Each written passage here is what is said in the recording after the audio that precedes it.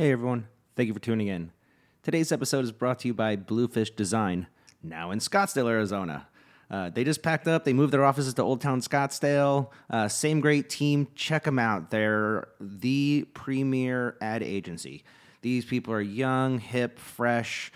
They can work with you on logos, branding, your interactive and digital media, whatever it takes to take your company to the next level. So check them out. They work with big companies, little podcasters like us, tons of people out there. So look them up, www.bluefish.com. That's BLUFISH.com.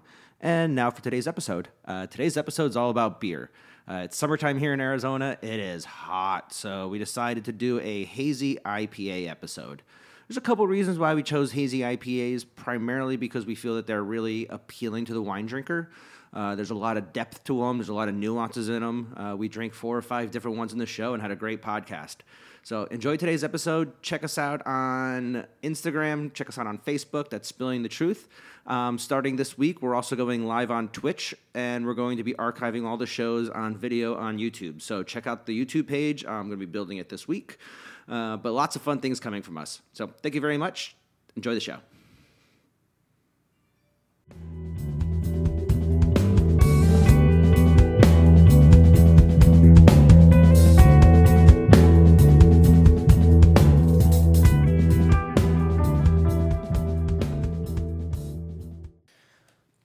Yeah, I just don't understand why nobody could have made a USB that plugs in one way versus you have to try to put it in, flipping it over.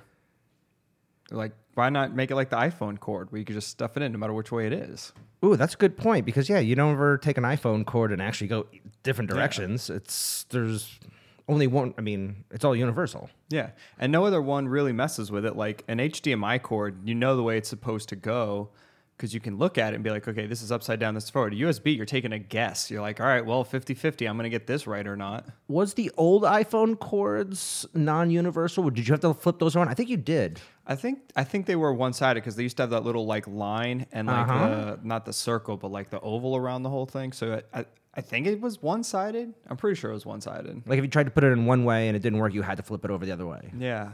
You know what really, I mean, I know iPhone didn't care that they switched from the bigger one to the smaller one, but that screwed every single like docking station out there for like at least 2 years. You go to Goodwill or some store and they have every single super old iPhone dock, whether it's like one of those in-home where you used to take your iPhone or your iPod and like stick it into the thing and play the music. And even getting that didn't work. You'd have to like try 5 different angles to get it right. All those hotels had those. All the hotels. The radios, you could put your phone on, it would charge it, and all of a sudden like changed up and they were like, damn it. Those iHome radios or whatever they were called. And now there's probably no point of even doing it because if you try as hard as you did the old one, you'll just snap that little piece off. So now everything's just like, well, fuck it. Let's just go Bluetooth. Get rid of the jacks. Get rid of everything. It's Bluetooth.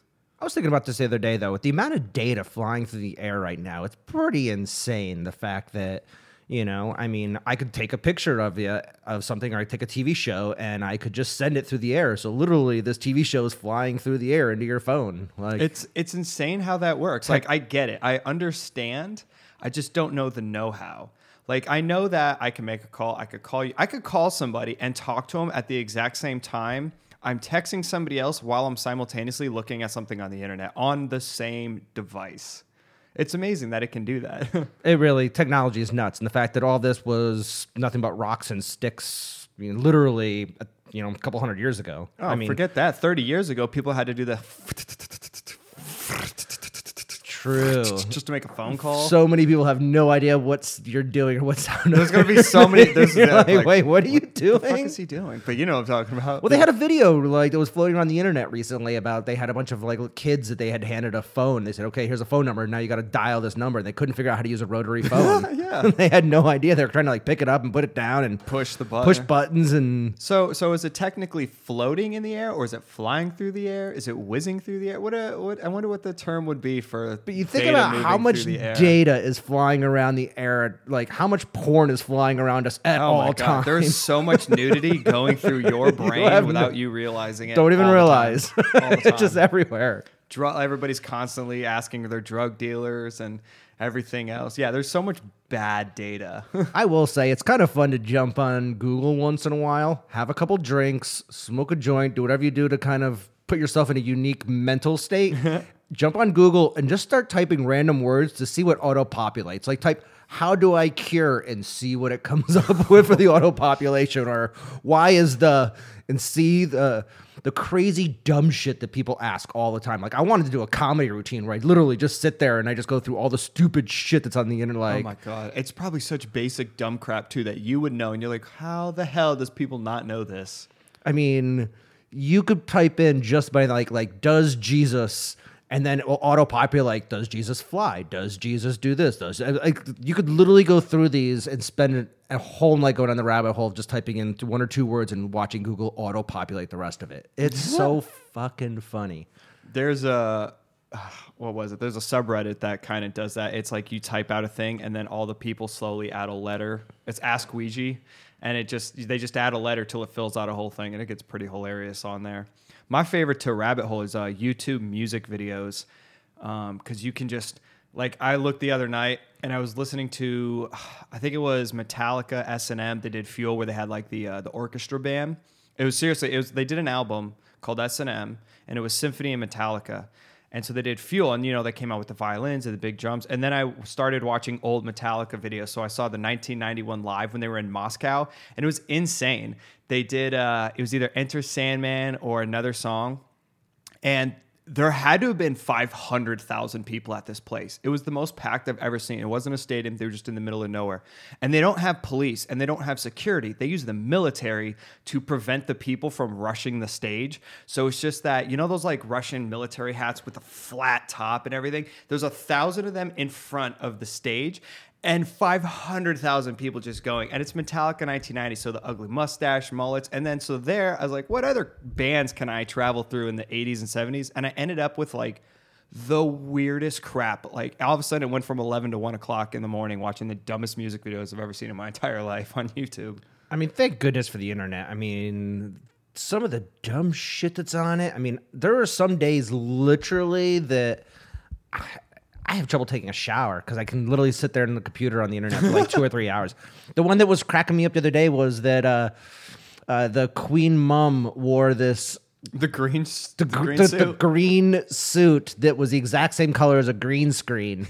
So the internet has photoshopped every single thing on top of her outfit into everything. Like, I don't know if you've seen these or going down the rabbit hole. I saw they did like a pizza one or Darth Vader. Darth Vader was a good one. Like, she literally wore an outfit that was green screen green, and then the internet just had a field day. Of course. Dude, if you give the internet an opportunity, it's going to absolutely be hilarious. It's funny that we say that. If we just give the internet as it's its own thing, the same way people like go, oh man, the government's doing this. When you're like, well, it's just a couple people. It's the internet. It's just a couple people doing it, and it's now all of a sudden it's acting like all 1 billion of us are doing this. That one was great. So it's summertime here in Arizona now, which means that red wines just don't taste as good to me. No. Kind of unfortunate. I mean, it's just when the sun is still up at 7:30, 8 o'clock at night, and it's still 100 degrees, 115 degrees, 108 degrees, I just don't feel like drinking red wine. It just doesn't do it for me. Yeah, and I mean, even then, like, I don't mind drinking certain whites, but there's something, as much as I absolutely love white wine and like rosé wine during summer, it's not like there's something refreshing about having a beer over a wine. If you're at a pool or if you're hanging out with your friends or whatever, it's just something to me about that. I'm having issues though with the beers nowadays because I always used to say, okay, I'm going out for the night. I'm going to have some wine. My night's going to start at 5. It's going to be done by 9 or 10. I know I got 4 hours of drinking wines, and by the end of it, I'm got a nice little buzz, and I'm nice and happy, and I'm going to sleep like a champion. When it came to full days of let's go out to the lake, let's go out to the beach, let's go play volleyball and drink some beers, you knew that you could drink beer all day long. You could almost rehydrate with it. You get kind of drunk, you get a little happy, whatever. But at the end of the day, you weren't necessarily always hammered from having 6 or 7 or 8 beers. Whereas now, beers are a little different, and beers are kicking my freaking ass. Okay, it's funny. I was just pausing there because I was like, yes, I was really disagreeing with you on your first comment there, and then when you came back around, you're like, they're kicking your ass. I can 100% relate to that. The other day, we went to a release party of a beer that we actually had. They're going to be tasting today, their can. And I had one glass while you were waiting in line to get food. And I was drunk from that one glass. That day was a long day. Oh, I asked a professional football player what he was going to do when he graduated college. Right. I forgot. Earl was there. I asked him. What? He looked at me like, boy, what are you talking about? Oh, man. That was a great look, too. He's just like, dude, what? Yeah, he's like, I've been playing. I mean, he's on his like third NFL team. Yeah, he was saying it because he was like, and I'm not going to say his name just because I don't want to right now because it's kind of embarrassing. Such an but you idiot. even made a comment. I think I may have made the comment. I don't remember, but I was like, I said something about him playing for ASU, and he looked at me, and I was like, I meant the Cardinals. So like, you play for ASU Cardinals? I mean Devils? And he's like, dude, no. I was like, fuck. Yeah. So this is what I'm saying about these beers. If I would have had a 4% beer, a 3% beer, 2 or 3 beers, I'd be normal. I drank one beer that was like 8.6% alcohol, 16-ounce glass, and I was Yeah. dumb. Yeah. Like I was saying dumb That's the shit. thing to me with like at least with wine. All right, if you're drinking a white wine, guaranteed it's going to be between 10 and 12% alcohol unless maybe you get some that's like 13, 14. If you're drinking red wine, you know you're going to get drunk because it's 13 to 16. If you're drinking anything from California, you're definitely getting drunk off a glass or two because it's always above 14. With a beer, I've had Pilsner. I drink Peroni is my go-to basic bitch beer. I love Peroni. And it's obviously like the Bud Light of Europe. And so you're drinking 4 of those at 4.95% alcohol. Cool. Like you're still good. But then I had, what was that? I don't know if it was this one, but we had another one and it was 10%. And I had no idea it was a double, triple IPA or whatever it was.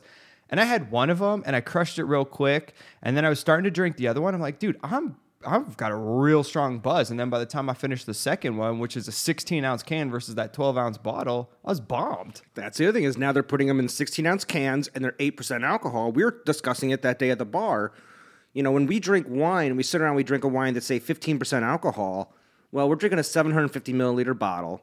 The average wine, that's right. We did that. A wine glass average pour is going to be a 6-ounce pour at a restaurant, approximately. Yeah. So you're getting a 6 ounces of wine at 15% alcohol. Well, these cans are 16 ounces of beer, and they're 8% alcohol. And if I drink 2 or 3 of these cans, this is like I just domed a bottle of wine or 2. Yeah, because so you're at 32 ounces if you drink 2 cans at 8%.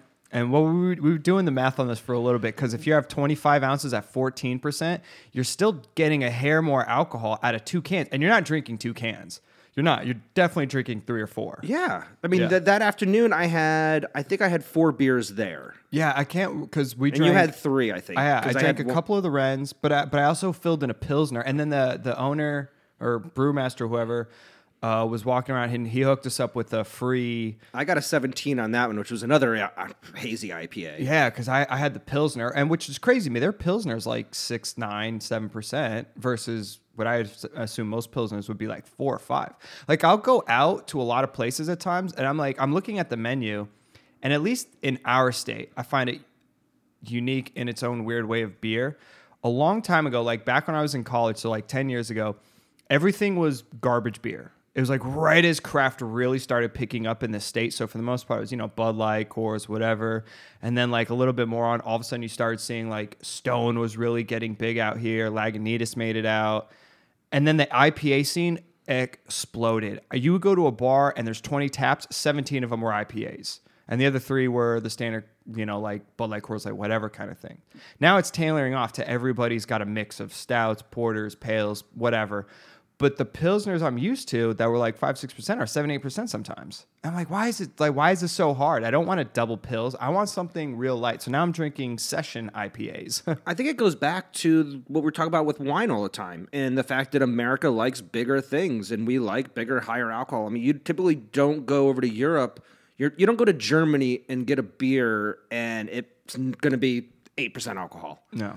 The beers over there are like 3% because they want you to drink them all day, every day for breakfast, lunch, dinner, after dinner. So they don't want to be wasted. Whereas if you got a Stein, a German beer Stein of this beer, Oh, you're done. you're done. You're out. You're finished. Yeah, that one massive Stein that takes your whole forearm to lift Yeah. is gonna knock you out. Like in Germany, you'll drink 3 or 4 or 5 of those at dinner with friends and laugh and cheers and spill and have fun. Yeah. Whereas if it was this beer in that Stein, I'm looking at the can we're drinking right now, and it's like an oil can. I'm like, dude, we can't finish that whole thing. Yeah, I mean, we're probably gonna, but it's a 32 ounce. we're definitely gonna have we're gonna get drunk on this episode. So it's a 32 ounce can. So it's crowler. So this is becoming super popular right now with the craft beer world of these crowlers. So a lot of these craft brewers, they will have only their beers on tap, but they have a very small amount in cans. A lot of them won't even bother canning certain releases. I know Wren House doesn't can all the releases. I know when I was in Colorado, half the breweries I went to, you couldn't get their beers in cans. Like it's on tap only, or you can get a crowler to go. The crowlers are a 32 ounce can that they can right then and there. They go to the tap, they fill it up to the rim, they put a cap on it, they have a canning machine, it spins it around, seals the top of it, they write what it is on the side, and they send you to go. Yeah, that's so cool. You know, it's great because like It's better than a growler. I got a blueberry sour lactose beer like at one of the breweries that was flippin' delicious, and I got a crowler and took it up, and it was 3 of us. We got to share it. We each had a glass. It was perfect. That brings up a point is also how crazy, and this is mostly, I'm assuming this is mostly America. I'm not familiar with most of the rest of the world with the exception of European beer laws. Dude, you can make anything.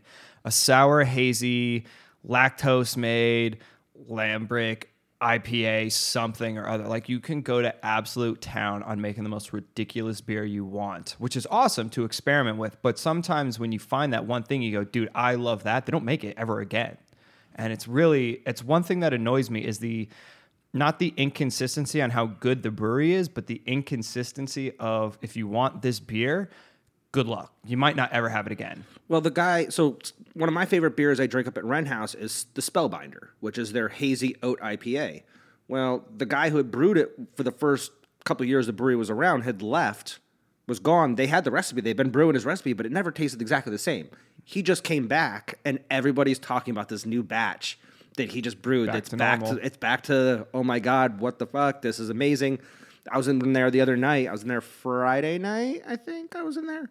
And people were talking about this new batch of Spellbinder and how it's back to the way it used to be. And they had the same recipe, but sometimes just that brewer's hand, his certain ways of doing it, certain ways of adding certain things at certain times. And that's an interesting point, just because in the world of wine, the vineyard is the most important thing. Then obviously the winemaker kind of helps change it. And what you do to it can determine the way the wine's going to be. But if the winemaker leaves and brings in like an apprentice guy or somebody else, if they change up, the wine will still be, it's going to be different no matter what, even if it is a different winemaker, because the vintage changes, but they are still going to get the vineyard, and it's not going to change in a sense of the customers who are buying it know what they're getting. Like honestly, Silver Oak back in early 90s is probably not crazy different than it is now, minus the massive amount of oak that goes into it. But on a beer, if your brewer leaves, dude, it can totally change enough to a point where you're like, I don't even want to drink that beer anymore. And yeah, I mean, without a doubt. Which is crazy. Like, how could it be that different if you're using the same malts, same hops, but like they're not hitting the right timing, they're not taking the right care? Like maybe I as awesome as a brewery is, clearly the brew master is the most important person in that building. It's that versus the grapes in a winery are the most important thing in that building. Exactly. It's actually that way with even the large mass-produced, super-produced houses. I know in the United States, somebody like Budweiser has multiple brewing facilities to keep it fresh. You don't want to brew it in New York and ship it all the way to the East Coast. No, yeah, you have it mass-produced at some facility in California. So you have certain facilities around the United States that are producing it for that zone or that region. There's a master brewer in each one of those zones that oversees it. Each one of those master brewers can tell you which region the beer is produced in. So if one of those brewers for Budweiser sits down with 5 cans of Budweiser in front of him, he could taste it and be like, this is the one produced in New York, this is the one produced in Missouri, this is the one produced in California, this is the one produced in Minnesota, this is the one produced in Florida. That's crazy. I wonder if that has to do with how the guy brews it or where he's getting the grains from or even the hop scent. Because if you have Cabernet on this hill and Cabernet on that hill, they're obviously going to be different. But like if you have like Crystal Row 2 or crystal roasted. These are like certain malts that people use. Is it different if it's grown in Arizona versus in Nebraska versus in like New York? And therefore, when they go to malt it and boil it, it's going to taste subtly different, or it doesn't really matter? I want to talk to somebody about that. I'm sure pressure, I'm sure humidity, I'm sure a lot of different factors go into the final product that the average person can't pick out. But the person who does nothing but brew and taste Budweiser every day for their life knows all the little nuances, can pick that out. Just the way we are with wine. Yeah. I could taste 5 different wineries all on up a Oak Knoll Drive. Yeah. And I could tell you the differences between all of them. The average person might be like, it tastes like cab. It tastes like cab. Sort of. And then the next person up might say, oh, it tastes like Napa Cab. The next person up might say, oh, it tastes like a little lighter. It tastes like the base of it. This tastes like Oakville Cab. Yeah. The next person up might be like, oh, this tastes like Groff. This tastes like Silver Oak. Yeah. This next one up, I mean, then the next person up might be like, hey, this tastes like, Phil over at Silver Oak did this batch, whereas Marco did this batch. Yeah, that progressive pyramid of everybody. It gets smaller at the top, but there's always that one guy who can taste something better. And that's why that's why those master brewers are with those big houses. So that's one thing that's crazy is to me is obviously wine. I don't imagine it means much depending on your elevation, because you're not really going above 4,000 or 5,000 feet. It's crazy to have vineyards above 5,000 feet. Like, you're not going to get it, but you could brew at any level, sea level all the way up to, like, I'm looking at a can right now. This says brewed at 7,000 feet. So that has to have something to do with it. The atmospheric pressure has to affect the beer in some way or another. Water boils at a different temperature in high altitude. Good point. Than it does in low altitude. Yeah. So these are things you have to worry about when you're cooking. I was cooking when I was up in Colorado, and I was worried about my recipes and certain things because of the altitude. That's crazy, because you're right. If the boiling is different, the temperature is now different, and the temperature of what comes out of a malt at 180 and 190 or 200 or whatever is definitely different in style. So you're right, because if they have the Budweiser facility at 1,000 feet in California, and the major Budweiser at their home in St. Louis is at like 900 feet, it's going to be different. Yeah. You would think. I mean, there's got to be a nuance. There's got to be something that's different between the two. That's the one crazy thing to me. And the cultiness of beer is really to a point where you're never. I don't think you're going to be able to get it in anywhere else unless you move a brewery in there, and even it's different. For instance, we did a wedding at our winery, and these people were so obsessed with their one beer. They didn't care about the wine. We did their wine. They loved it. It was great and everything. But they had this beer called Swirly. And it was from Minnesota, and they shipped down like 24 pack. It was honest to God, like a freight truck showed up with the amount of beer they have. And they're like, we're not drinking anything but this for the wedding. And because you're not going to get it here. There's no way they're going to ship any of that down here. There's like nobody who's representing them. It's too small. Like Wren House is never going to go beyond this neighborhood and the people who know it. They can't keep their beer in stock for the people that sit at the bar and drink it. There is not one person outside of the greater Phoenix area that has probably heard of Wren House. Nuh-uh. You're wrong. There's no way. No, you're completely wrong on that. Do you think in Flagstaff, Yes. there's people like, damn, I wish we had Wren?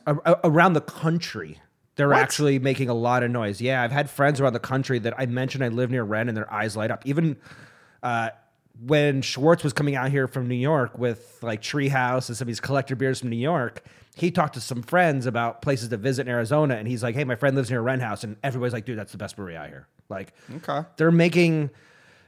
A lot of it has to do with things like Rate Beer or Untapped. Yeah, the magazines. Or Untapped, the app on your phone where people rate beers on that. And I don't know if you use Untapped or you've heard of Untapped, but it's a social media device for checking in beers. So you don't check yourself in, you check in that I'm drinking this beer at this location at this time, and you can go through and see who else has drank that beer, their other reviews.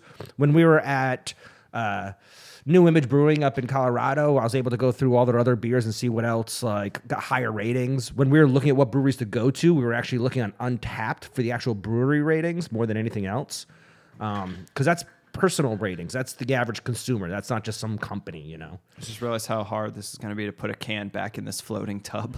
It like wanted to shoot out. Yeah, I mean, some of these we could just drink. I just wanted to keep them cold while they're sitting out here. So wait, which one are we drinking right now? This is from Odd 13 in Lafayette, Colorado. So Odd 13 is it's like northern Denver area, like kind of up like okay, so it's still in heading Denver. up towards like it's What's Lafayette? So it's going to be closer to like Boulder. Did you bring this down with you when you came down, or did somebody have it here and you got a crowler I of it? did not bring this one. Almost everything here that I have with me is stuff that I brought. You can't buy in Arizona. It's limited stuff I brought. Odd 13 was one of the few breweries I wanted to make it to, but I didn't have a chance because it was kind of an hour and a half drive from where I was staying in Denver. Okay. So I'm familiar with this. So I happen to know that there's a place in town that does almost exclusive growler fills of craft beer. I called him up today. I said, "Hey, do you have any cool hazy IPAs, growler fills?" And he goes, "Well, we just got Odd 13s in," and I was like, "I'm on my way." So is it a beer and wine store? It's a small beer and wine store, Awesome. and by wine I mean there's probably like 70 wines in it. But they have a crowler filling station of 50 different crawlers of taps. So I wonder, and this is a legal question, and it's something I think I wish I knew better, but I wonder if it has to be that size can for you to make it that, or if you could do 16-ounce cans and make somebody a 16-ounce can, or if you have to sell them this 32-ounce behemoth of a can. We could talk to them sometime. So the average crowler is going to be 32 ounces, which is 2 cans. Yeah. It's 2 16-ounce cans. That's Yeah. it. It's 2 cans of beer. It looks like a lot, but it's 2 cans of beer. Yeah. Well, I mean, it's 3 cans of beer. And I know if they you get 12 ounces. True, but the whole craft beer thing now has gone to 16 ounces. That's just the way it is now. Yeah, I've noticed that. I'm like, we've got the tall ones, we've got the regular ones. There's one shorty in this entire thing that I have over here. Yeah, I wonder why. Like, why did 16 become the norm?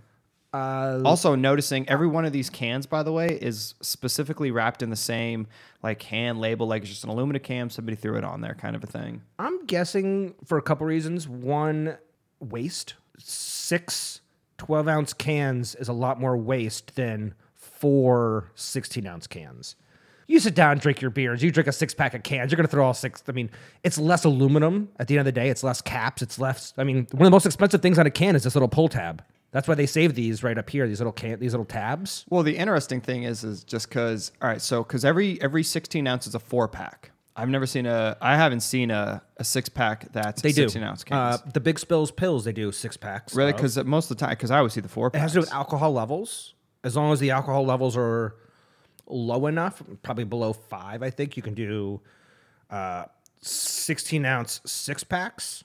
Oh, so it's alcohol level driven. I think it's alcohol. I think that's what it comes down to, in all honesty. Interesting. Because you typically don't see 6-packs of the 8% hazy IPAs. They're only 4-packs. I just kind of assumed it was more of a they do it for not like a money thing, but just because like an exclusive kind of a thing. These would be great questions to even ask Preston next time we're up at Wren House or other breweries or other places where we're at.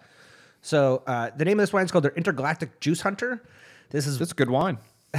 Sorry, it's force of habit. Right, we're doing an IPA episode. So we're doing an IPA episode, and primarily these are all going to be East Coast New England style IPAs, or as they're widely known in the business as like hazy IPAs. Hazy IPA. A lot of these are going to have lactose in them. It's a different style of sugar to have in your wine, or I'm going to say wine in this episode. Yeah, so probably. Many times. Yeah. It's a different type of sugar to add that doesn't actually get broken down by the yeast, so it leaves like most a little creaminess in your beer. One of the most famous people to do it that most of us know are going to be Left Hand Milk Stout. I love Left Hand Milk Stout. It's my favorite stout. It's probably the most famous lactose beer that you know. Yeah, definitely. It's interesting because the whole New England style IPA, now that it's made it to Arizona, and it's been around since like, I think 2010, 2012, is this hazy looking thing, which for the longest time, everybody just associated a hazy beer as being a Hefeweizen. Like, that's what it was. And I don't know if it was you or somebody else finally dropped a beer in front of me, and I was like, oh, wow, they didn't filter that. I thought it was an accident. No, it was Stone. I got a keg of Stone, and it came out, and I thought they messed up. I thought it was like they accidentally left yeast in it, it kept fermenting, and they didn't clear it, and they were like, no, this is this new hazy style IPA, and it's just the way that it is. I mean, it is delicious. This is a lactose one, you said? I don't know if I could double check see if this is lactose. I like the idea of hazy. It definitely is going to have the flavor, just not filtering all the crap out of it. And honestly, with beer, you can do it. You don't have to have a totally clear beer. Unlike wine, I know people are doing this natural hazy wine, but it tastes like ass because it's this natural crap. But like beer, doesn't matter anymore. I think the the reason why these are becoming so popular is because it's the nuances, especially amongst wine lovers. Wine lovers like to break down their products. They like to sit around and talk about it. I taste this. It's got hints of this. It finishes with this. Yeah, Friday's gonna be fun because we'll be with John. He's gonna do that the whole time. Yeah, but this is what wine lovers love to do. Well, now a wine lover couldn't do that with Guinness. You couldn't do that with a regular IPA. You couldn't break down the nuances of a Sierra Nevada Pale Ale. You couldn't break down the nuances of Honey Brown or any other like Samuel Adams Boston Lager. However, with something like this, there's so much nuance and depth and complexity.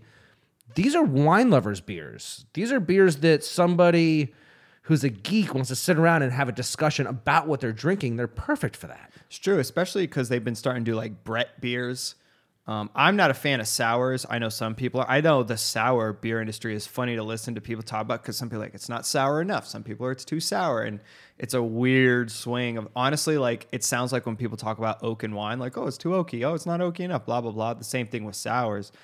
I loved the last couple hazy ones that we did. Some of these, this one to me, what is this one called again? Odd 12? It's Odd 13. Odd 13. And it's their Intergalactic Juice Hunter. And by the way, it is 8% alcohol. Yeah, I'm already noticing on the white 2 glasses we've had on our little tumblers here.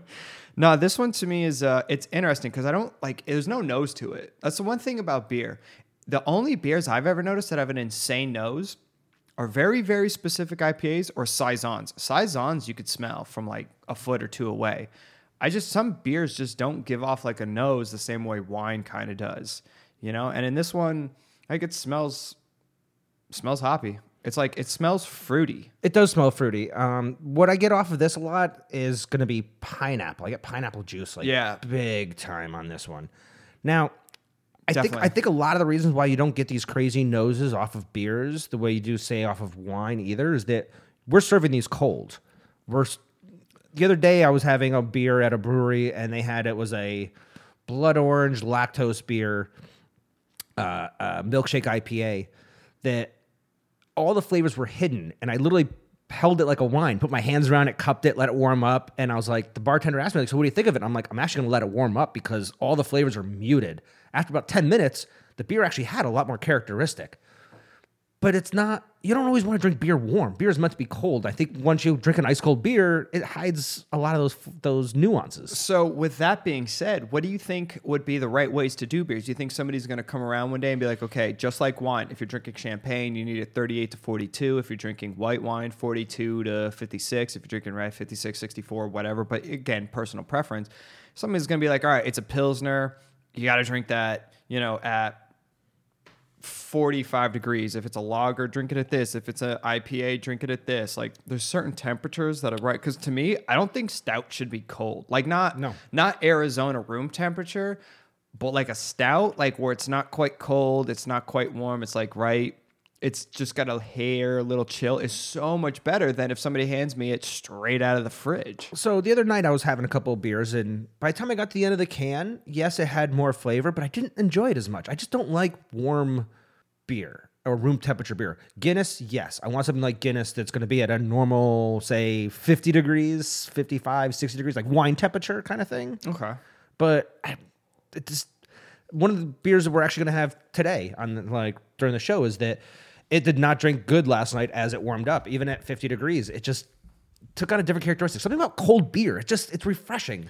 You know? Like, do you drink? That's the whole point we're talking about was beer. Like if you're at a pool, I would bet you're changing. You're like if you're at a dinner, let's pretend 50% of all people drink wine at a dinner. If you're at a pool, 90% of all people are drinking a beer versus a wine kind of a thing. Like specific things that you do are beer driven. Specific things that you do are wine driven, and cocktails are just.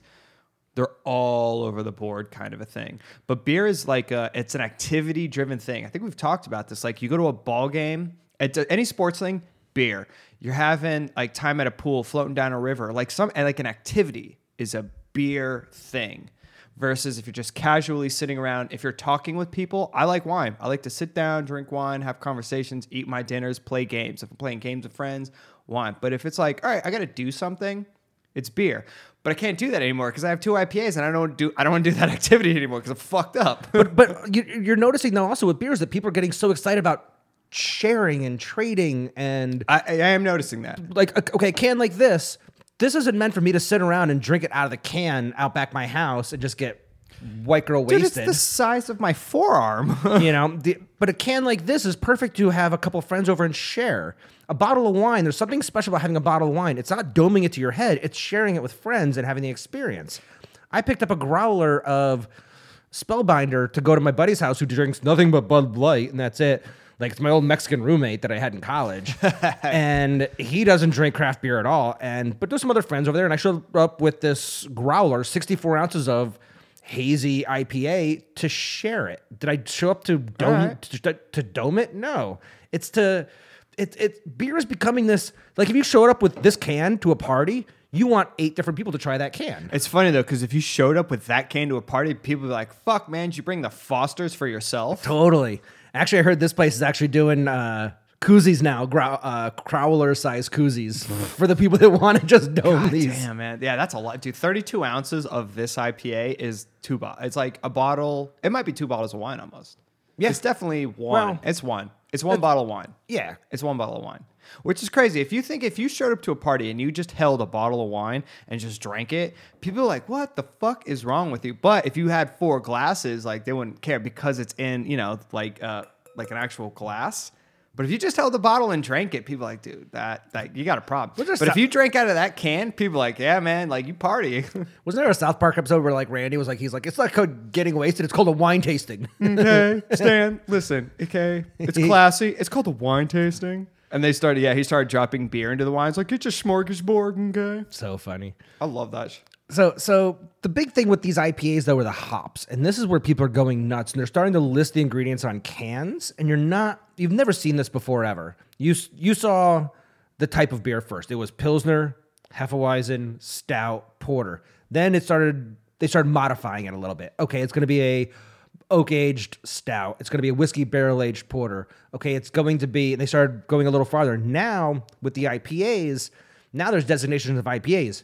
East Coast, West Coast, hazy, New England, UK style. And now they're putting on the cans the type of hops, and people are gravitating towards these hops, whether it's Mosaic, Citria, Galaxy hops, like all these crazy hops. And people are actually not necessarily buying a beer because of the producer. They're buying it because of the hops that are in it. That's great. It's funny you say that because that's a perfect point. You're right. Everybody, it's like wine. It all started off with, you're having a Cabernet, then you start breaking it down to the area, Napa Valley, then you start bringing it down to the vineyard. The hops in these cases of IPAs are like the single vineyard for wine. It's, oh man, this is all Mosaic. This is all, Columbus, Centennial, whatever, wherever it's from, depending on what it is. But it's really unique on how driven that it is. Like we did one with that was all Mosaic, and Mosaic is like this crazy tasting fruit driven kind of style hop versus if you go into like Europe, a lot of their hops are really spicy, they're kind of like peppery. They're driven towards this real subtlety in some of their beers and whatnot. But yeah, IPAs are at a point where honestly, like there's new ones that have been released, like because I make beer at home. So like I have like my whole brew kit and everything, and they promote, hey, we just got Galaxy hops in. Hey, we just got Centennial. Oh my God, we have Citra. Come drink this stuff. I wonder how they patent these hops or who's making these things the same way they do with grapes. Like the buddy down at what's your place down in Paso Robles, Sunridge Nursery. So like a good example was Mosaic. I think was recently made. It's like a 2012 hop. Somebody blended, GMO'd these hops, and all of a sudden they went, holy crap, Mosaic basically tastes like blueberries and pineapples and tangerines, therefore I'm going to use it in this style, what we're drinking basically, where it's kind of a fruity beer. Or okay, I'm going to take all of these Cascade hops that's real grapefruit driven, so we're going to make like a grapefruit IPA kind of a taste in this one. It's really cool.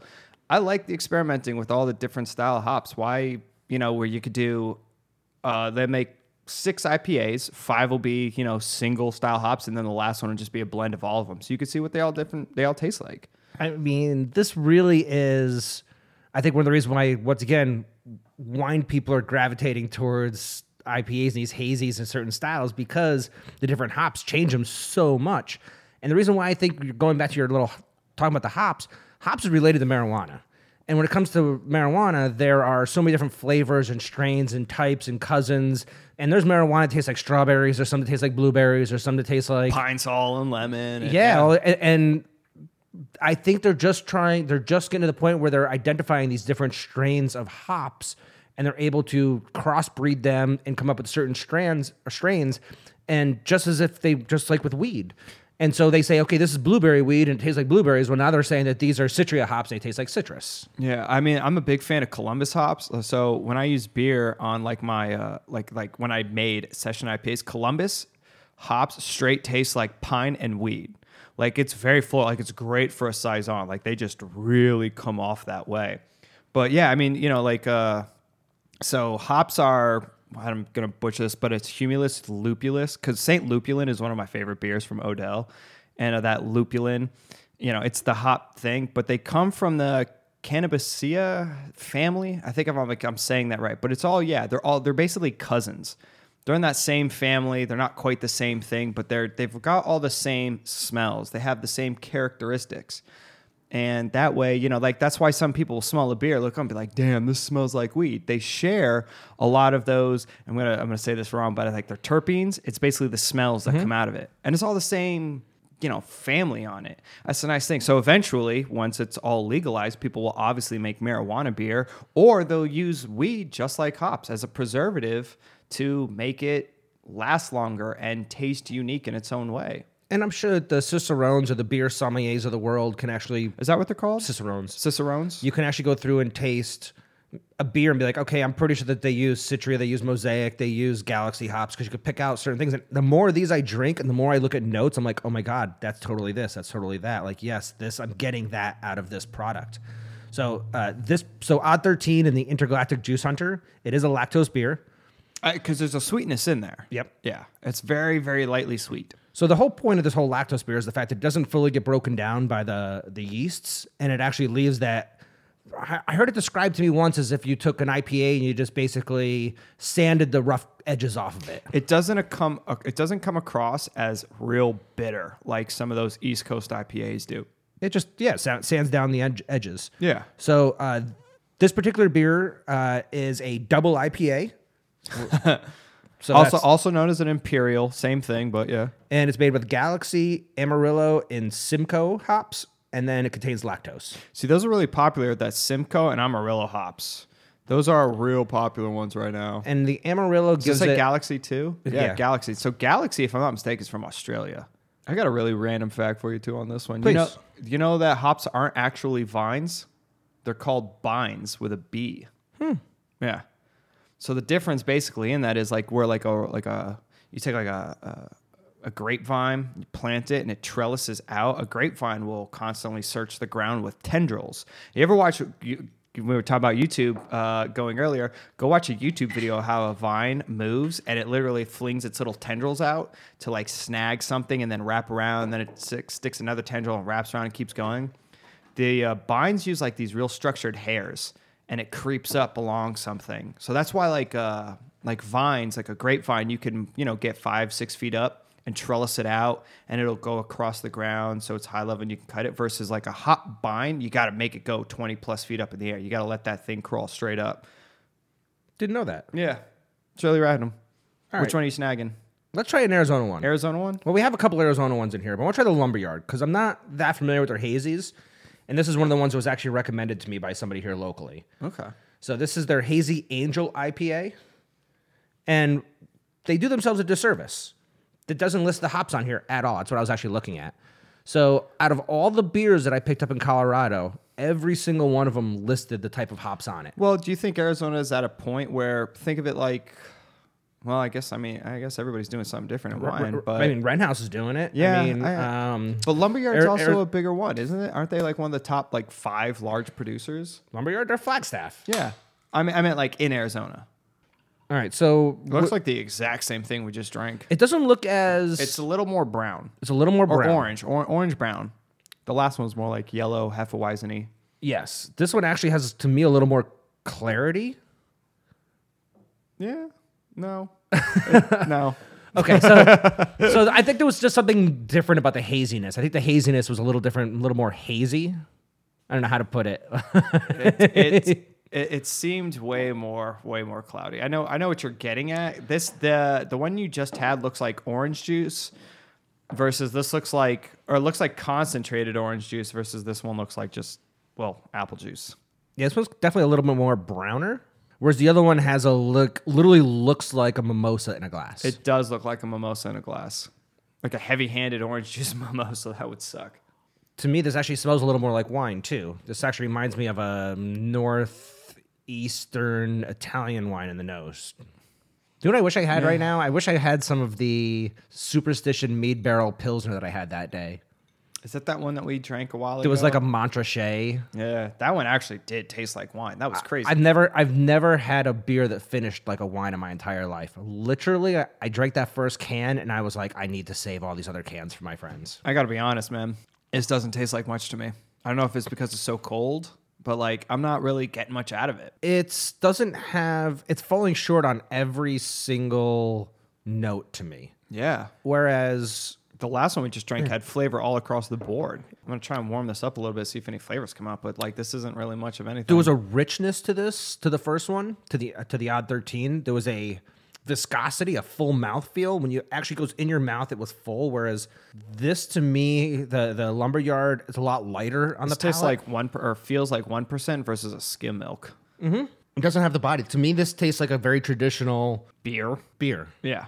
There's nothing special to me about this. It would be like if you went to a dive bar in some town and you just liked hazy IPAs and they just happen to have one on the menu and you drink it and you're like, oh, well, because it's the only thing we have, it's what I'm going to drink kind of a thing. And then I'm not impressed by it in any way, in all honesty. No, me either. This isn't doing it for me. It's as if this is the major leagues and then this is like AAA. Yeah. This is like the first one you did and this is the first time you put out and you went, okay, everybody tell me what I need to do better. And they go, okay, we'll give it some body, give it some depth, give it some taste, give it a nose. It's missing the complexity, the depth, all the in-betweens of this. To me, this is a beer I could just sit outside and drink. This doesn't make me think. This doesn't inspire me to a conversation. No. It doesn't get me excited.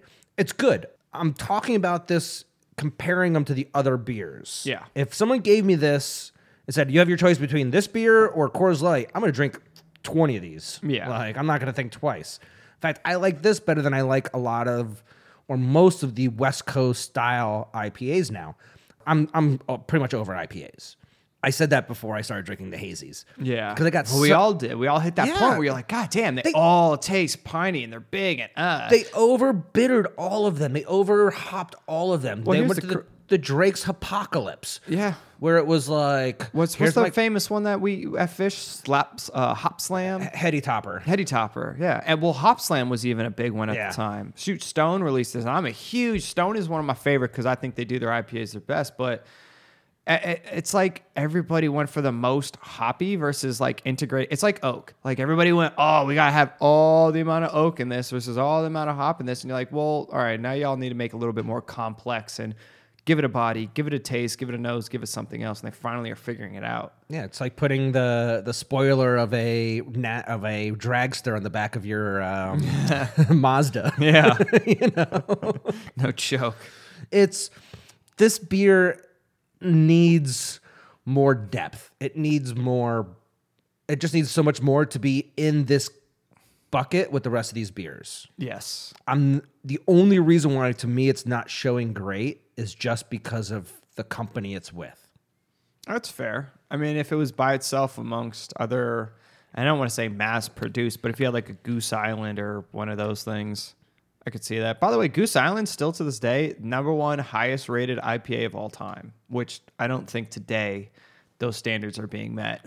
Honestly, because it's so mass produced. Is it though? Yeah. Is it though?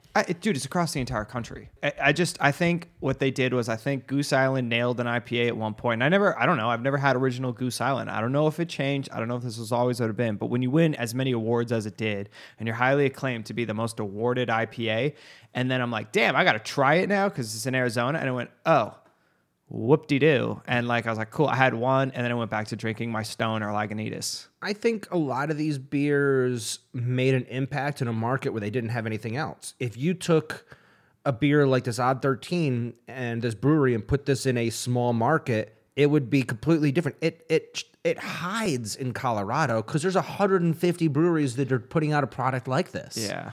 Like, you could be the best brewery around, but if you're in a city with the other 150 best breweries in the country, it's hard to stand out. Whereas Yeah, you got to make something so crazy unique to stand out. I don't think of Chicago as being a big brewery city.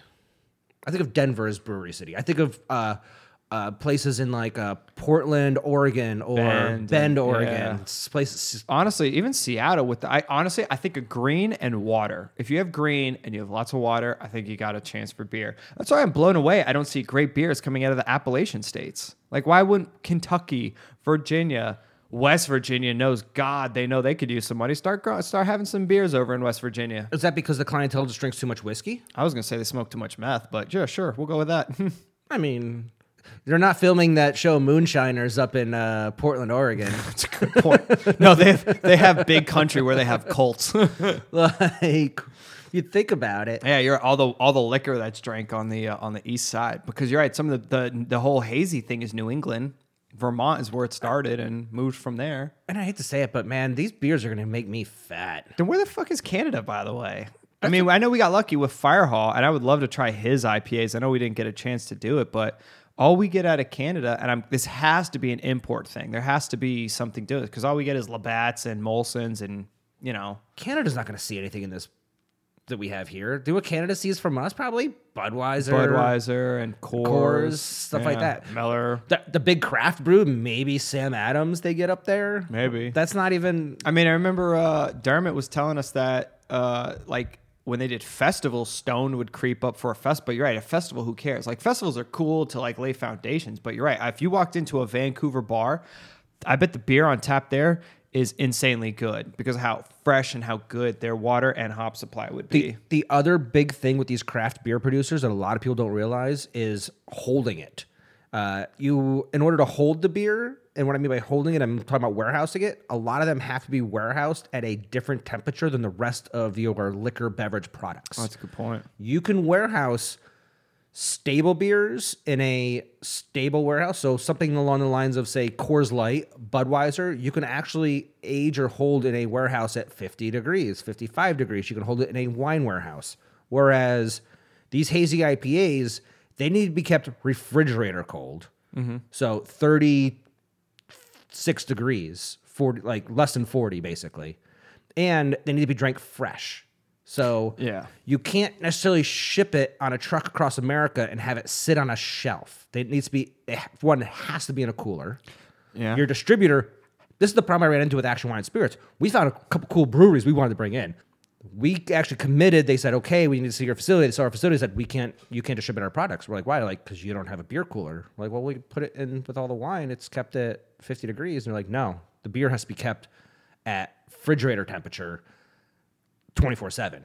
That's crazy. Did they say why? Like, because it's an unstable product. I mean, these hazy IPAs, these are not meant to age. These are not meant to hold on to. I can't if I put this in my wine cooler for a week, it'll probably turn to shit. Huh. It has to be kept cold. Craft beer is like that because these haven't been stabilized. I don't think they're not meant to hold on to it for a long time. I mean, especially some of these hazies, they're meant to be drank right now, like the La Fresca, some of these fruit beers that are coming out. Yeah. You gotta drink them right now. You can't hold on to them. That's interesting. I never really thought of a point where it'd be like, okay, the beer is going to go bad if it comes above 42, kind of a thing. That's unfortunate, All But right, whatever. So this is one that I've been really, really, really, really wanting to share. Ooh. I picked up 3 cans. So the brewery that has this only produces it for a couple months a year. They sell out of it almost instantly. They had it on tap. They had none in cans, and I was so bummed out. She went back, talked to the brewer, and they found 3 cans. It was probably last vintage. Probably wasn't even this this year. But what is last vintage? Like last brewed? Like, all right, we brewed it 3 weeks ago versus we brewed it today. These are made with the Fresh Palisade peaches. So these are only brewed during certain... It's only during that time. So this is a milkshake IPA, which is another term for a lactose IPA. Yeah. But this is a milkshake IPA with peach, citria, and lactose. So citria hops, so citrus. Yep. A lot of citrus. I like the citria hops.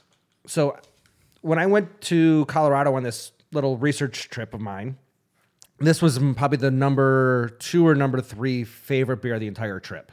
See, this one's in the small can. It's in a small can. Now, they don't normally, I think this is just one of those ones where you just don't normally get it. They don't normally have it. Like I was really bummed when they said they didn't have it. And then she pulled out 3 cans out of the cooler for me. And I was just like, can I have those? I was so stoked. That one actually smells fresh. Yes. That's the thing about hops too, is I was at a place it's technically is it Gig Harbor? I think or Queen, I don't know. But it's like past Tacoma by Fox Island in Seattle. It's called Seven Seas Brewery. And I was there in August, and they were like, all the hops just got done, I guess blooming, or I'm not sure like what the right term is, but they were all done, and they were like, this is as fresh gets. And they took beer from the tap, and they were handing it to people. That fresh, holy crap, like right off the vine hop taste is insane. There's like an oily characteristic to it. Like fresh hops are some of the best things on the planet. It's awesome what it can do to a beer. Like I really like those Stone and Joy Buys, but I don't know how they get fresh hops during the year either. So I'm not really sure how they do that unless there's a warehouse and somebody's just making them inside like they do with weed. So let's talk about glassware for a second. Because I think there's a real opportunity right now for somebody to be the Riedel of beer. But Riedel makes beer. Or beer. Glasses. For beer. I guess. I've been seeing this like a hashtag floating around with different breweries going like hashtag like proper glassware. And people are really pushing proper glassware for beers now. Who the hell makes up these rules? Who is it? Is it 3 dudes sitting around podcasting with 19 glasses in front of them going, this is the best glass for this beer. This is the best glass for that beer. How do you come up with this is the best? With wine, that's how we've done it with wine, where we've had 5 wine glasses in front of us, poured the wine in every glass and say it tastes best out of this glass. Which is interesting, though. Did we ever agree that it was the best taste or the best nose? A lot of it was the nose. The nose. The taste, to me, never really, really changed.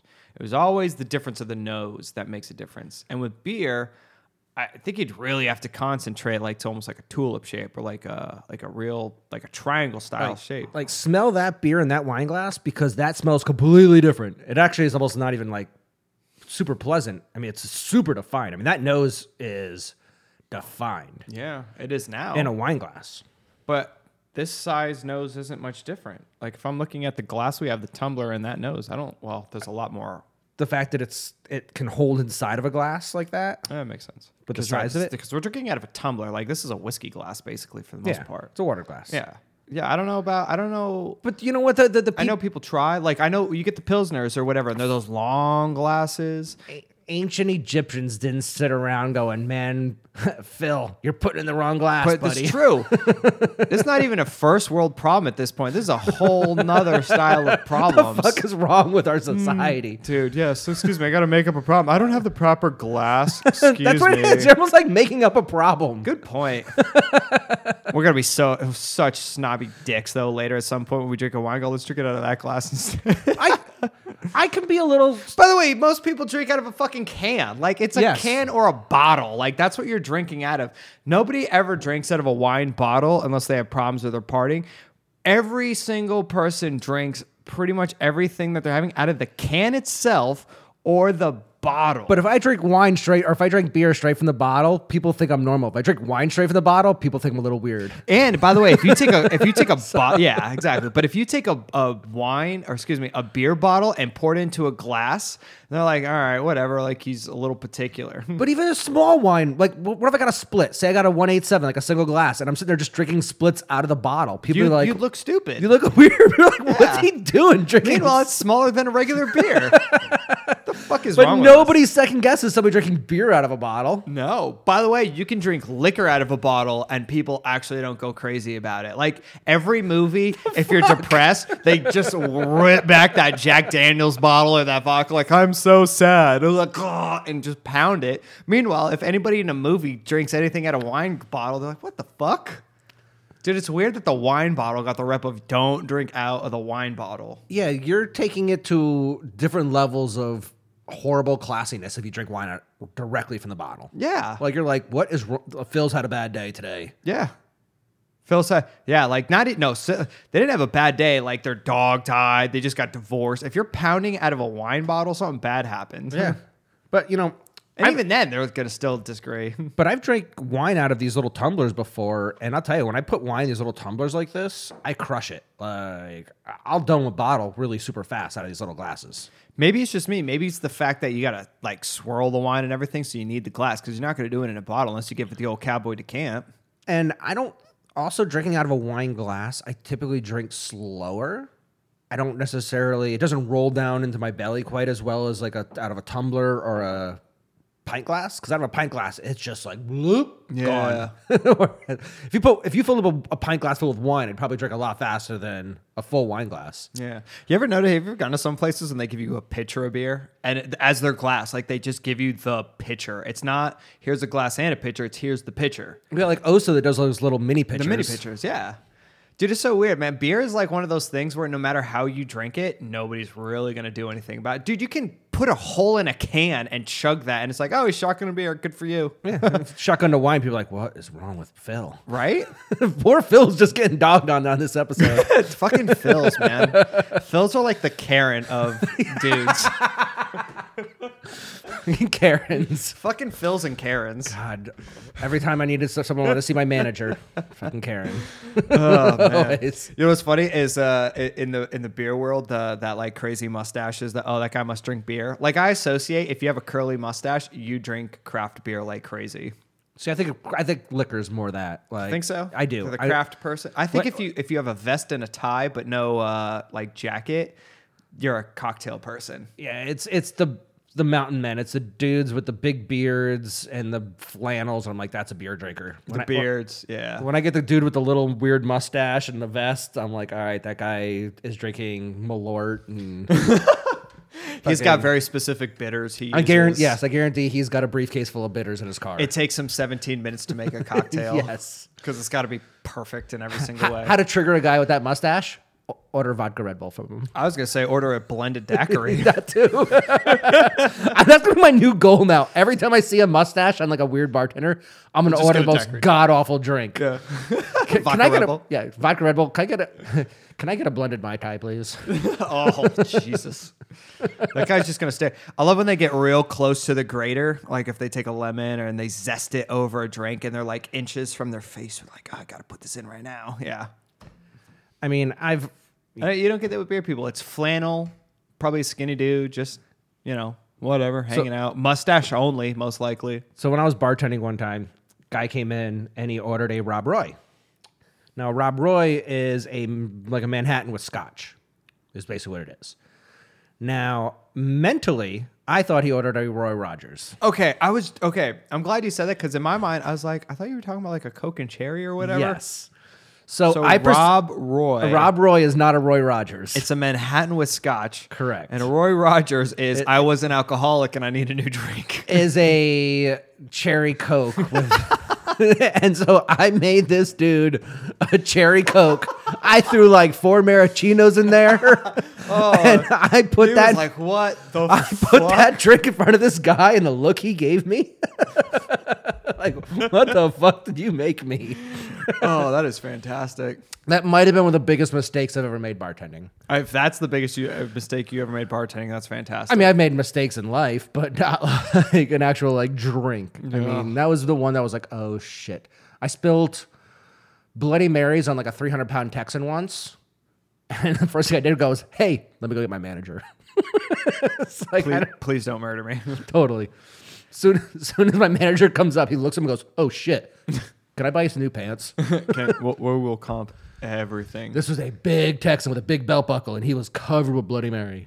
You know what one thing is now that I'm thinking about this is like a mistake for a bar versus a bartender is if you have a tap system that is not cold enough and like 80% foam comes out when they first start pouring it. That happens. The Taco Guild right up here on the street, their beer taps are screwed up. They converted their wine taps to beer taps, and they're not cold enough. The lines aren't cold enough. Dude, it's just foam. It's just pure foam. You're like, dude, you're wasting so much. And oh, by the way, it's going to taste weird as shit. It's been like that for weeks in there. Like, I go up there a lot on Tuesdays for Taco Tuesday. Speaking of Google worst pours ever. You'll get a good laugh out of that.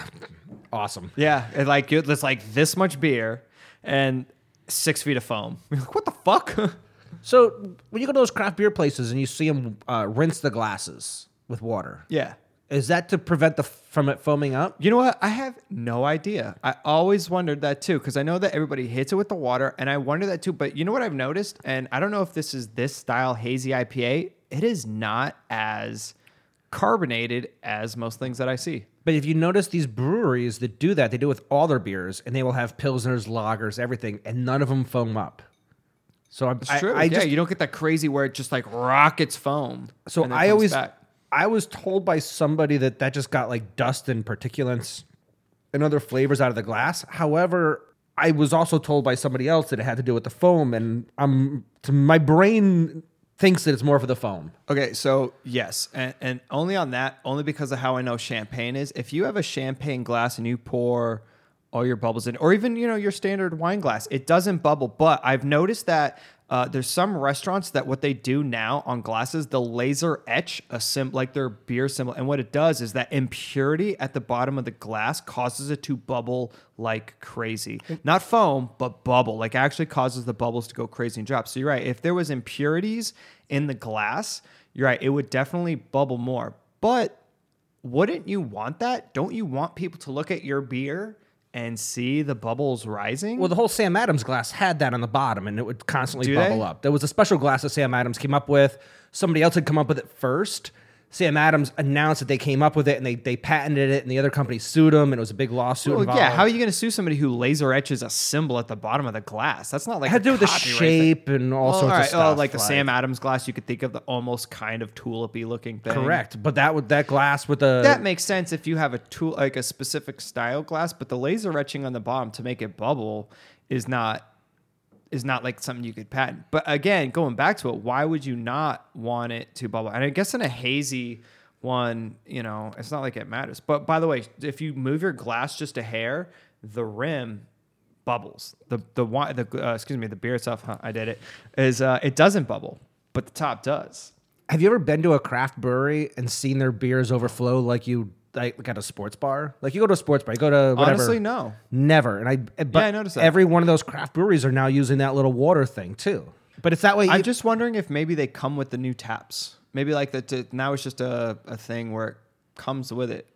I'm guessing. I don't know. I mean, I'm about to find out come in a few months when I have the bar because I'm not getting them, but we'll see.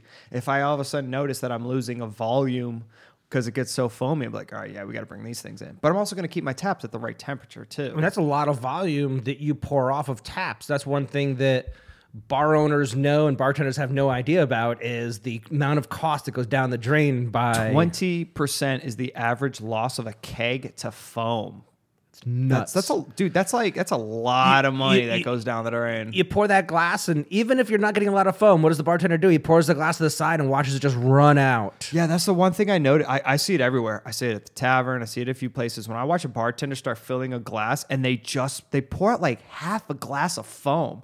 Now, obviously, if it settles, it's not that much, but they'll let the thing run out. They'll let the beer run the foam out. Instead of letting the foam fall out on its own, it's like they're using the beer to push the foam out till it's full. And you're like, dude, you could have put a glass underneath it and just filled that other glass. There was a bar near one of my houses in Tempe that I had, and they used to inventory after every shift. They inventory at the end of the lunch shift and at the end of nighttime shift. They used to the beer tap runoff used to run into a bucket. And at the end of the shift, the bartender had to pull that bucket out of the drain and weigh it and log how much beer they actually drained off. It didn't drain down the drain. It drained into a bucket. That's interesting. And you would see them at the end of every shift. The bartender would pull this bucket out, put it on the scale, weigh it, log it, dump it down the drain, put it back down there. And the next bartender would come in, mark down that it was an empty bucket to start the shift. And so my only thought of is two things. One, that sounds like an old liquor law because as a winery, we have to log every single drop of booze and where it goes, what gets tasted, what gets sold, whatever. But also if you're a corporate company and you're trying to, pinch pennies and see how much money you can make and you go, listen, you guys wasted 2 buckets for the night. If you could cut that down to 1 bucket, we'll give you guys a bonus. And if you could cut it down to nothing, we'll give you another one. By the way, I would love, you know how many bets were lost where somebody had to drink that bucket? Lots of bets were lost. Gross. Well, everybody has those names. They named like the drink of the Rail bar shots. mat, the Jersey Turnpike. It was what we used to call it. That was you take the bar mat at the end of the and you night. pour it into a shot. You pour it into a shot glass. So you take the dirty bar rag and you wipe up around it. that was something different. And you squeeze that in the top of it. That's bad. That's fucked up. That's the Jersey Turnpike. That's the Jersey, because we had the rail shot, which was just that, but the rag one was it's the mat topped off with the dirty rag. Yeah. Oh, dude. People are in the bar industry. People are fucked up. Dude, how fucked up is it that when we were like 21, like what's the one shot you buy everyone when they're 21? I got a Prairie Fire, a 3 Wiseman, and a cement mixer. All of them. The worst thing. All 3. I literally got all 3. I've never in my entire life thrown up from alcohol while relatively sober, because I took the Prairie Fire. Actually, what I did was a 3 Wiseman first, the cement mixer a couple minutes later, and then a Prairie Fire, and then 2 minutes later, I'm out back at you know whose place, and just barfing my brains out the door. And I wasn't even drunk yet. I was like, what the fuck just went into my stomach? And if for you don't know, a Prairie Fire is half tequila, half Tabasco. 3 Wiseman is what? Jack Daniels, Jose Cuervo, and Jim Beam. Jim Beam. Jim, Jack, and Jose. Jim, Jack, and Jose. The 3 Wiseman. And then what's a cement mixer? It's like Bailey's and vodka or some awful shit. And what happens is, it's the Baileys will start to like curdle. Curdle. It's kind of like if you leave the milk out for Irish a month. Irish car bomb. If you do a bunch of car bombs, that curdleness will actually form in your glass too. Do you ever think in Ireland they have 911s? It's actually a really bad term. You don't want to ever order a car bomb Or a black and tan. or a black and tan in Europe. Yeah. No, it's actually derogatory. It's literally the equivalent of a 911. Like if you went to Ireland, go, let me get a 911. Yeah. Yeah. Well, I mean, I didn't. Oh, wait, those were the Obamas that they were ordering in. The Obamas, yeah. No, when we were in Maryland. Oh no, the Obamas? The Obamas. Oh It my was God, like- Jesus Christ. the most potent drink I've ever seen in my life. Like 80% Hennessy, 20% vodka. I've never 60%. It was like 300% of alcohol. I never saw somebody so aggressively take a magnum of vodka. No, she took a magnum of Hennessy, poured it into a regular plastic cup, put a lid on it with a straw, and goes, oh no, this is mine. She didn't even pour for you or me. She goes, no, this is mine. Puts it off to the side. Then she took a magnum of vodka, poured it in. Took another magnum of vodka, poured that in with the foil that she left on there. Filled it up with, it was like 80% vodka, a splash of pineapple juice, topped off with some shitty fucking rum, and then they hit that blue Caraca or Curacao or whatever, because the Obama thing was make it blue for like Democrat stuff. And you're like, holy shit. I've never in my entire life seen a drink of pure alcohol. Like Also, everybody got them to go. God, I love that place. like after that warmed up, it literally just tasted like a flat alcoholic pineapple juice. All right. Not this one. So the peach. So let me talk about the peach real quick. peach is cool. Well, here's the thing with me. One, I'm not noticing the lactose. I'm not getting the sweetness, but definitely better warm, because now I really taste the peach. I taste peach. Like that's delicious. I'm not getting that sweet lactose like we did on what was that first one? The Odd 13. The Odd 13. The Odd 13 tasted sweet. This one doesn't taste sweet, but the peach is there.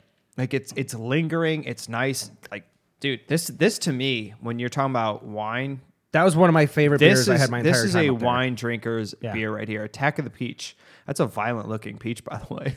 It blew me away when I was up there. It was the first beer that I actually tried at all the breweries, because this was the first brewery we went to. So it set the bar way too high. Shout out to New.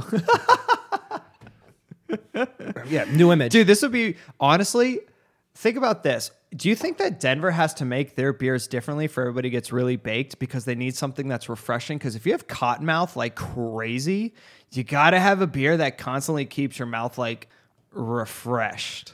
Maybe that's why beers do so well. I wonder how the beer and the beer and weed industry go hand in hand. Because if you're smoking weed, eating whatever, you don't want to drink like, dude, you cannot have wine if you're high. That tannin is going to fuck your mouth up even more. It's just going to make it drier than it already is. It's going to go from being Arizona desert to Sahara desert real fast. Cottonmouth with a 16% Napa Cab that's like Holy triple oaked. You're like, Yeah, you're going to sound like cheese sauce. Now, I think that right now with the beer industry, you have to separate yourself. For years growing up, we had 1 or 2 or 3 types of beers, and I'm really going to generalize this. But Bud Light, you, Coors Light, Natty Light. First of all, growing up, you had domestic and craft basically, and Yeah, but and what even was craft? but even Like not even craft. It Blue was Moon?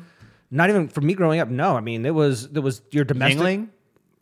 Did you have Yuengling? Yuengling back east, yeah. Yuengling But is on your Yuengling's side. not craft though. Yuengling is just Budweiser. Yeah, but it's an East Coast thing. just East Coast Budweiser. Yeah, it's just East Coast. Honey Brown was one that I remember coming out. Honey Brown. I remember had when Shiner Bock on this Sam side. Adams when it came out. Sam Adams when it came out was a big freaking deal. I think for Arizona, it was Four Peaks and Santan within the state. But if it was just a basic craft, I think it was Texas things. The Shiner Bock. I think Dude, Shiner Bock was owned by Michelob, but it definitely was one of their Rolling Rock in Arizona was Yeah. the fancy. If you showed up with a Rolling Rock, Heineken's. yeah. If you had the green bottle at a party, and this is high school, by the way, and Right. what was this, 2001 to 2005? Holy crap, dude! We had I remember one of our parents in high school was, he knew everybody was going to drink for a graduation thing. He had his son's birthday. He bought a keg of Sierra Nevada, and everybody lost their collective mind because they were like, "Oh my god, we got to try an IPA." It was the first IPA I ever had was Sierra Nevada, and I'm a huge Sierra Nevada supporter, not on their taste, but what their company does. By the way, check them out. They are pure green, carbon zero kind of a place. It was Sierra Nevada Pale Ale is what I drank in college. Pale ale, sorry, it was the regular old the pale green ale. bottle, the green bottle. Yeah. And that was my first time ever diving into craft beer in a way, because I grew up with Pabst Blue Ribbon. My dad drank a little Molson every now and again, or little Labatt's, little Blue Lights, Little Bats. sometimes Genesee, but mostly he was a Pabst Blue Ribbon guy. When I got to My dad's craft thing was Molson's, or Yeah, that was- what's the red one? Is that Molson's? but Because Labatt's Blue was the other one. Killian's Red was another craft beer back then. remember? Killian's Red I had at Remember that? Fraser's. When I started So- having beer, I had Killian's Red. I was like, "Wow, that's crazy red ale." So the beer industry came out, and you had generics, and you started having some of these semi-craft, weren't really craft, but just more unique types. So you had lagers, you had some pilsners, you started seeing some pale ales. Then all of a sudden, you started seeing some more stouts and porters. You started seeing Newcastle Brown Ale. I started drinking. You started seeing stuff like I forgot about Newcastle. Forgot about them. So some of the British craft beers started making their way over here. Kronenberg was one of those Oh, ones. 1554 or 1654? 1664. Yeah. Yeah, I used to drink a lot of Kronenbergs. Kronenbergs are great, yeah, because it was Kronenberg and Peroni were like my European beers, and So all of a sudden, the American craft brewery started popping up, and you had to separate yourself. If you just did a lager, there's only so much I think you could do with lagers to separate yourself. How many different lagers have you had in your life who said, wow, that lager was so much better than that lager, so much better than that lager, and they were all so different? that's a good point. They're all the fucking same. They're little nuances, but they're all the same. Well, here's a weird one for you. What about an amber? Like when you think of an amber beer, what amber beer do you Well, think ambers of? are typically ales, and it's just a different type of malt from what I Yeah, because from what I lager know. is cold, if I'm not mistaken. You have to use a very specific yeast, and it has to be done a long period of time on cold temperatures to ferment that out. So real slow fermentation, because ale is everything else at that point. And again, I might be mistaken on that one. So what's going on right now, though, with these craft breweries is that, yeah, you could put out a Pilsner, you could put out a lager, but you can't really separate yourselves from the other 200 breweries in your neighborhood by just putting out a lager or a Pilsner. So you have to do something above and beyond. So by going above and beyond, a lot of this is going to be the barrel-aged stouts now. They're going to do the Imperial Porters or these crazy IPAs. This is how you're separating yourself from not just your neighbors, but all the big houses from when you grew up. Well, here's the crazy thing about this, dear. All right, so if you go from, let's say, wine and even liquor, you think of liquor, I could say spirit and you automatically know the country. I say tequila, you say Mexico. I say bourbon, you say America. Scotch, Scotland. Brandy, obviously France. Everybody had Amaro, Italy. Like you can immediately go, I know where that's from. Even in wine, Cabernet. Well, you could do French or America, depending on what you want. Sangiovese, you think of Italy. Like everything's got its region where they know, and that's the best of the best. In beer, if you think of beer, you think of a label. So if I say Germany, you would think of like Heineken, or is that Belgian? What is Heineken? Is Heineken's German? Belgium. It's Belgium. Okay. So like if I were to say Italy, in my mind it's Peroni. In France, it's Kronenberg. What would be like England's thing? Boddington's maybe? Well, you got Guinness? Or is that Ireland? that's Ireland. Well, Okay. I mean, that's the Isles. Yeah. I mean, But if you think about it, nobody has like a style. Like I know there's English pale ale, I know there's Pilsner, but nobody has like, you don't go to France and go, dude, France makes the well, best ambers ever. Like that's kind of ish. like America's IPA to me. I know IPAs originated in England and I know their purpose, but to me, American beer it's not Budweiser, even though I know it's everywhere. But like to me, being an American, if somebody says, "Oh, I like American beer," in my mind, I'm like, I think they like IPAs. See, the Europeans like a lot of lighter beers. If you're looking at like Pilsner's from Czechoslovakia. That's a Czech beer. Czech beer. Or you have a lot of those Slavic nations will do Pilsner-esque beers. You get up into the Danish areas. And Hefeweizen is literally a German beer. Yeah, like the name sticks. And you get up into like the Danish beers. You get up into like the tripels, and like the the Belgian beers. Chimay, Yes. yeah, the Abbeys. Some of the original sours that were done were from up there. Were they really? Yeah. Okay. So it's weird to think that where your country falls in beer, because if you go into any other country that's in like an Asian country, you can't think of any beer. Like you can think of a name like Snow or Tiger, but there's like no style. Like I'm talking about style. I'm not talking about a brand. When we can think of like you and I sitting here, we could say a country, we might be able to think of a beer. But if you think of a style, you say Pilsner, you'd probably think of Austria, Hungary, Czechoslovakia, Germany. If you think of Ireland and England, I'd probably think stouts. I think of stouts when I think England, or I think of like stuff like harps. I think of some of those. When I think England, I think of Sammy Smith's Taddy Porter. I think bigger beers, bigger style. But to me, when I think of America, I think IPA. I don't think Budweiser, Coors, or lighter beers. I just, in my mind, maybe it's just because we've seen so many, and maybe it's. And I've been very fortunate enough to travel a lot of places, and to me, I think you're right. It's the general idea. To me, is IPA. Like they're just everywhere. And well, yes. If you go to a bar anywhere in Europe, you'll end up with 3 Pilsners, an amber, 12 IPAs. No, in Europe, no IPAs. Oh, in Europe, I'm sorry, I thought you said no America. IPAs. Yeah, no. None. But over here, they're everywhere. Sometimes it's almost too much. You look at a beer list, they'll have 12 beers, 10 will be IPAs. Yeah. You're like, I don't want an IPA tonight. And I've gone through this because I haven't drank IPAs for 10 years. I'm just getting back into them because of this style. So this was number 2 on my favorite list of the trip. See, this smells nice. This was the number 2 favorite on the whole trip. This was from Cerebral. Cerebral was hands down had the best variety of all the beers I visited in Colorado. Out of all the breweries, New Image was my favorite, but they were smaller and a little more limited. Whereas Cerebral had 6 different hazies. When we had the Tiki Sour hazy the other night, yeah, that was from Cerebral. So I do like this. They have a cool little talk on the back, but in the end, they say grist, which basically means here's the grains we make this from, and then they do have the hops, Citra, Mosaic, Eldorado, Azacca, and go from there. By the way, I don't know if you saw recently, Corona I don't know if they patented it, but they're trying to get away from the plastic 6-top. So what they did was they created a top, like literally the top of the can that twists together, so you can make a cool wizard stick of full beers. So you literally twist it together, and that way you could stack your beers without using any plastic or anything. I don't know why you just can't come up with something that just biodegrades. Something that's... Well, technically, aluminum is about as biodegradable as it gets. It's aluminum. It literally, there's nothing to it. It's not plastic. It's aluminum. Aluminum is in the environment. Yeah, it's not great that it ends up in an ocean or anything, but it's like it gets a little rusty or something. Yeah, with these new click tops that they have that are not just plastic rings.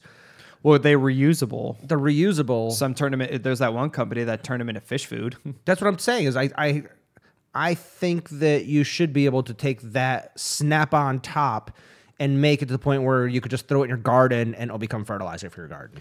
Well, honestly, at this point in time, I would imagine. I've seen things where, and I couldn't remember who this was, but there was a company that it was 2 companies. One was cigarettes and one was corks. And it was a very specific cork that if you threw it away, there was actually a seed in it.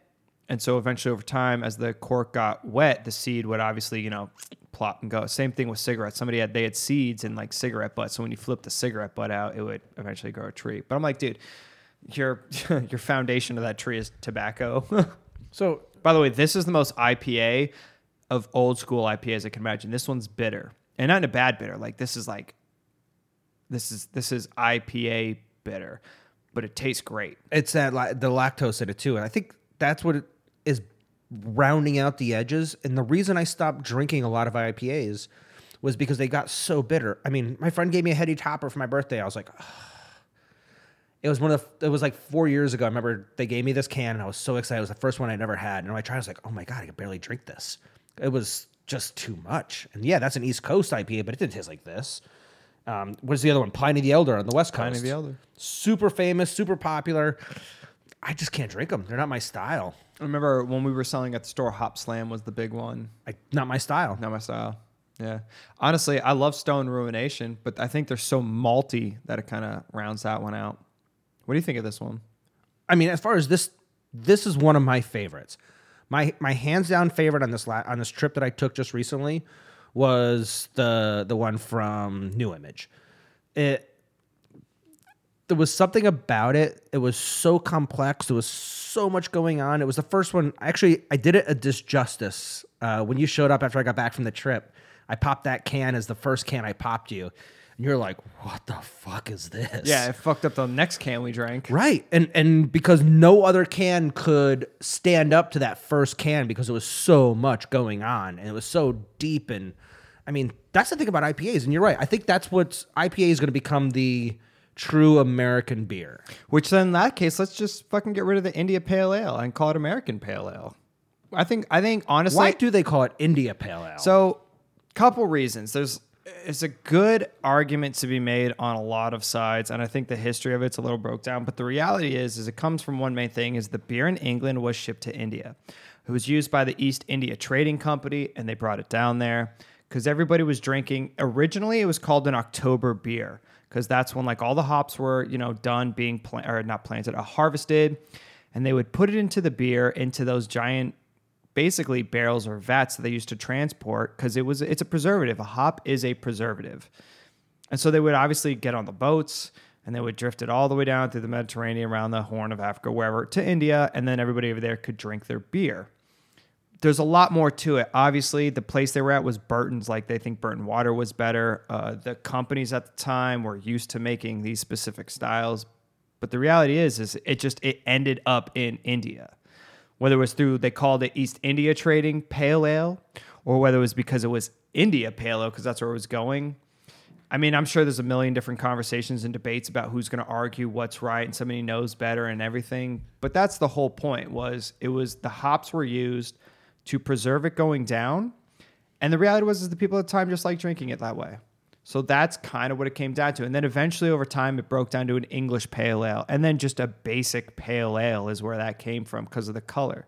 Once it came to America, that's where it went crazy. Once the Americans started doing it, and the vast majority of hops in the world come from America. And we went crazy with it. We started making New England Pale Ale, East Coast Pale Ale, West Coast Pale Ale, and all of it is in the end an India Pale Ale, just with all the hops that they use, and it's all the different styles. And then it went down to New Zealand and Australia. But in the end, honestly, it's one of those things where it was made in another country, but America made it what it is today. I think it's because it's also one of them, the reason why it's become American is because it is such a product that you could change so much. You can manipulate it so much. You can only do so much with stouts. Barrel age them. You could add cocoa, chocolate. Yeah, you're not adding hops to it. There's only so much you're going to do with a stout, and it's only going to achieve a certain level of complexity. And you can only drink so many of them. Yeah. Same thing with porters. With lagers and pilsners, once again, there's only so much you can do. But then they get changed. Red ale, amber ale, English style. Peach ales and different fruits and stuff like that. But where can you truly be a chef when it comes to beer? This IPA thing. When it's coming to adding in, now there's different types of sugars. You're adding in the lactose. You're adding in different types of hops. You're adding in different types of fruit. I like the way you put that. Chef is the right way to put it. People are starting to sour their IPAs. Yeah. So now you're ending up, the one that we popped the other night from Cerebral, which was a tiki sour IPA, which was a coconut IPA? Pineapple coconut soured IPA. Fucking delicious. Yeah, and a lot of it comes down to, I think if the rules are probably, I'm going to generalize it. So for anybody who's going to lose their mind, it's a certain alcohol percentage and the way you do your malts, but in the end, a lot of it has to do with the amount of hops that you use from the boil to the mash over to dry hopping it, where they literally just take the hops, they throw it into the finished beer and let it absorb all those flavors. You could do so much. And you nailed it. You can't do that with stout. Nobody wants a bitter stout. If you took 10 brewers and said, all right, you 10 guys all make me a Pilsner, they're all going to be fairly similar. If you told 10 guys to all make a stout, they're going to be similar. You tell- Hefeweizen's similar. Yeah, you tell 10 dudes to make an IPA. Oh, it's going to be crazy. You're going to have 10 different beers that aren't even close. And especially if you're utilizing modern techniques versus stuff like different types of sugars, different types of hops, different types of fruits, different types of, like, where they're going to sour it, different types of alcohol levels. Dude, we've had 4 and they don't taste the same. All 4 of these are completely different beers, but they're all IPAs. Yeah, the first one we had was more of a sweet, citrus-driven one. The other one, to me, actually, by the way, I left this in the glass if you want to try it. It's actually opening up now. It's warming up. So maybe Lumberyard is better warm. Like, that's my thing. So, But and then we did the peach. I still think if you go back to the Odd 13, there's just it's becoming even thicker in the mouth. It's becoming even fuller in the palate. Yeah, is there any in there? Yeah, I'm gonna drink that after this one. But yeah, like the IPA, I think you nailed it. You got to be the chef. You got to tweak it. You got to do so much. It's like kind of like Pinot Noir, man. Like, dude, it's all over the board. It could be anything. It could be good. It could be bad. It could be nothing. It could be the best thing you ever had. And I think at some point, sometime, I think the Americans, just as we as America, just need to adapt it as our own thing and just say, you know what? It's no longer an IPA. It's an APA. It's an American Pale Ale. It's our thing. We've done it. We've perfected it. I think you need to go ahead and let's do it. Let's yeah. No, we're no longer going to start the classification. Like, let's start the AVAs the change.org. Put it in. It's a change.org to officially change it to American Pale Ale. American Pale Ales. Yeah. Let's call it something different. Because forget any pale ale. We could just call it the American beer. Because you're right. Because I've often wondered why they call it IPA. Americale. God. Right. So, what do you think of the Cerebral?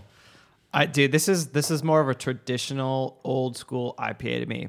It has the floralness, citrusy, and the bitterness is there. There's no hiding the fact that they definitely made a bitter IPA. I don't think there's any lactose in this. I'm not tasting any sweetness of it. This brought me back memories of when I first was drinking IPAs. So I'm a fan.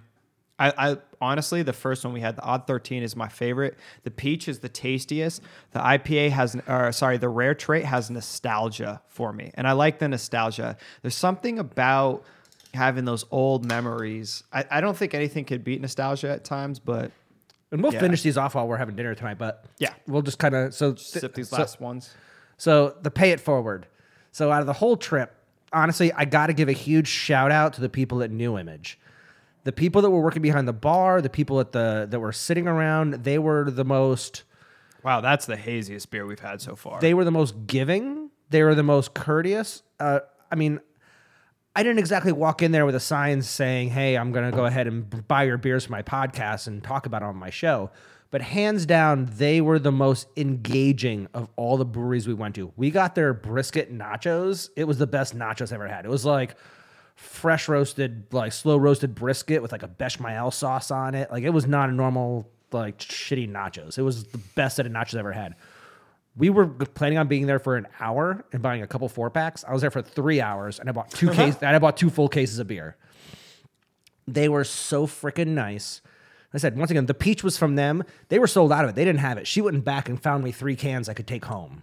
That was pretty cool. So this, hands down, out of all the beers I tried from them, I also have 2 or 3 of their sours. They had a jalapeno cucumber sour. They had a kumquat sour. I actually have their kombucha sour back there. See, I'm not a sour fan. I just don't like sour beers. I've never got into it. Did you give that one to your girl that I actually gave you we haven't opened it Save yet. it, yeah. Yeah, maybe we'll open one tonight so you can try it. So this is an IPA with Citra and Strata hops. So the Strata hops were in the Puebla Vita, that blood orange that I had one blood night. Blood orange sounds great. So this is the one, like I said, unfortunately, when I opened this for you, it was this one smells like hops. Like, if you think of hops, this smells like hops. Not grapefruit, not weed. It smells like fresh hops, but there is a fruity characteristic to it. Have we had this one? We had this one once again when I first got back from the trip. I poured you this. This one's fucking great. This is my favorite beer of the whole trip. Is this the first one we had? Yes. Yeah, this shit is good. Unfortunately, like I said, I poured you this before I poured the other 3 that night. We had the other one. It wasn't... and it didn't hold up. And the other ones are really good. However... this thing is just, it's got so much body characteristic. This has a nose. This has depth. There's so much going on in this It's true. beer. Tasting this one, it hits all your senses. It really, really does. You gotta like the nose to, and just only on wine comparison, which is not fair to beer. The nose to me is always muted, only because again it's beer. It's not meant to smell from 3 feet away like a wine can. But like, dude, it tastes great. There's so much in the middle. It lingers for a good like 30 seconds after you taste it. The finish is fantastic. I like that. This beer is great. And I thought it was really cool is that when I showed up to this brewery, I was looking at their board and they had a collaboration project with a brewery from Tucson, which was the one who did that Blood Orange. What was the brewery in Tucson? It's called Puebla Vida. Oh, Puebla Vida. Okay. And they're the ones who did that Blood Orange beer that we drank before the Youssef podcast. And they had a combination project. They weren't selling them to go. They only had it on draft only or crowler. Okay. So otherwise I would have brought some home. I thought that would have been cool to actually bring home a Denver-made collaboration with an Arizona brewery, bring it back here. That's one thing I've been noticing. You ever notice like all the collaborations that breweries are doing with some guy from another state? I love it. They're getting along well in the But sandbox here's together. the thing. How does that, like, all right, so they send the brewer or the brewmaster from that brewery to them? Or do they like, we have these hops, like, I don't understand the collaboration project. So they the- make a beer, they nope, make a beer, they blend the beer. So the guys from Puebla Vida would come up to Denver for a week and hang out every day and brew beers and brew projects and show them what they do and say, hey, we use these hops normally and hey, we leave it at this temperature and we pull this and do this and this. And they do a collaboration and then when they're all said and done, they go back home and then 2 months later when it's done or 3 weeks later when it's all finished, they can it up and they send it out and everyone's happy. All right, low key. Underrated thing. When you drink an IPA and you burp, tastes delicious. I love the Still fact tastes citrusy and hoppy. that beer people are playing nice in the sandbox together. We've talked about this with Arizona chefs. Arizona chefs are willing to help promote another Arizona chef because they know that if one Arizona chef wins, they all win. LA, it's not like that. LA, I can imagine not. it's cutthroat. You don't want to promote the guy across the street because you don't want your clientele to be dining in his restaurant. Where here, everyone wants people just to dine out more. And I think you're seeing that, or I know you're seeing that more with beers than any other liquor source. You're not seeing a lot of wine collaboration projects like, hey, we went ahead and blended our grapes from our winery with this guy's grapes from his winery and his barrels. We made a collaboration project. We did a 50-50 Silver Oak and Groff project. It's true. That's one thing you never see it in the wine business. That's never. Literally, almost. Nope. I think I could think of one, and you represented them. That one, the Les Agoude. I was like the only collaboration, literally, I can think of. But those grapes are all grown by one producer. Though there were two producers that had their hands in making it. One, the Frenchman made the French varietals. The Italian guy made the Italian varietals. However, they were all grown on the property in Tuscany. It's as if, imagine if like, two people that I know, say like Brendan Malm and Shug decided they wanted to do a collaboration, Brendan Malm Shug project where he took 2 or 3 of his barrels and blended them with 2 or 3 of the other guy's barrels, and they came up with this little cool. You never ever see that. That's the crazy wine. thing about the wine thing. Like why? Like imagine this: the best Cabernet or the best Merlot out of Bordeaux mixed in with the best California Cab. You could make your left or right bank style with that and have holy crap wine. Now maybe it's the travel. And maybe one day they'll get over it. Like if there's like actual space travel and in 2 hours you can go from France to California and you could bring grapes over and do that. But how do you not have like an amazing, awesome Merlot barrel in France and the absolute best Cab barrel in California and not make a collaborative project on it? Nowhere, never. It never, ever, How do you ever not have happens. 2 or 3 dudes from the same corner in California? Like how do you not have 3 wineries that are all in the same little area that make a collaboration Pinot or Cab, which are a Bordeaux blend. This is my Cab with his Merlot and his Cab Franc. We blended it together.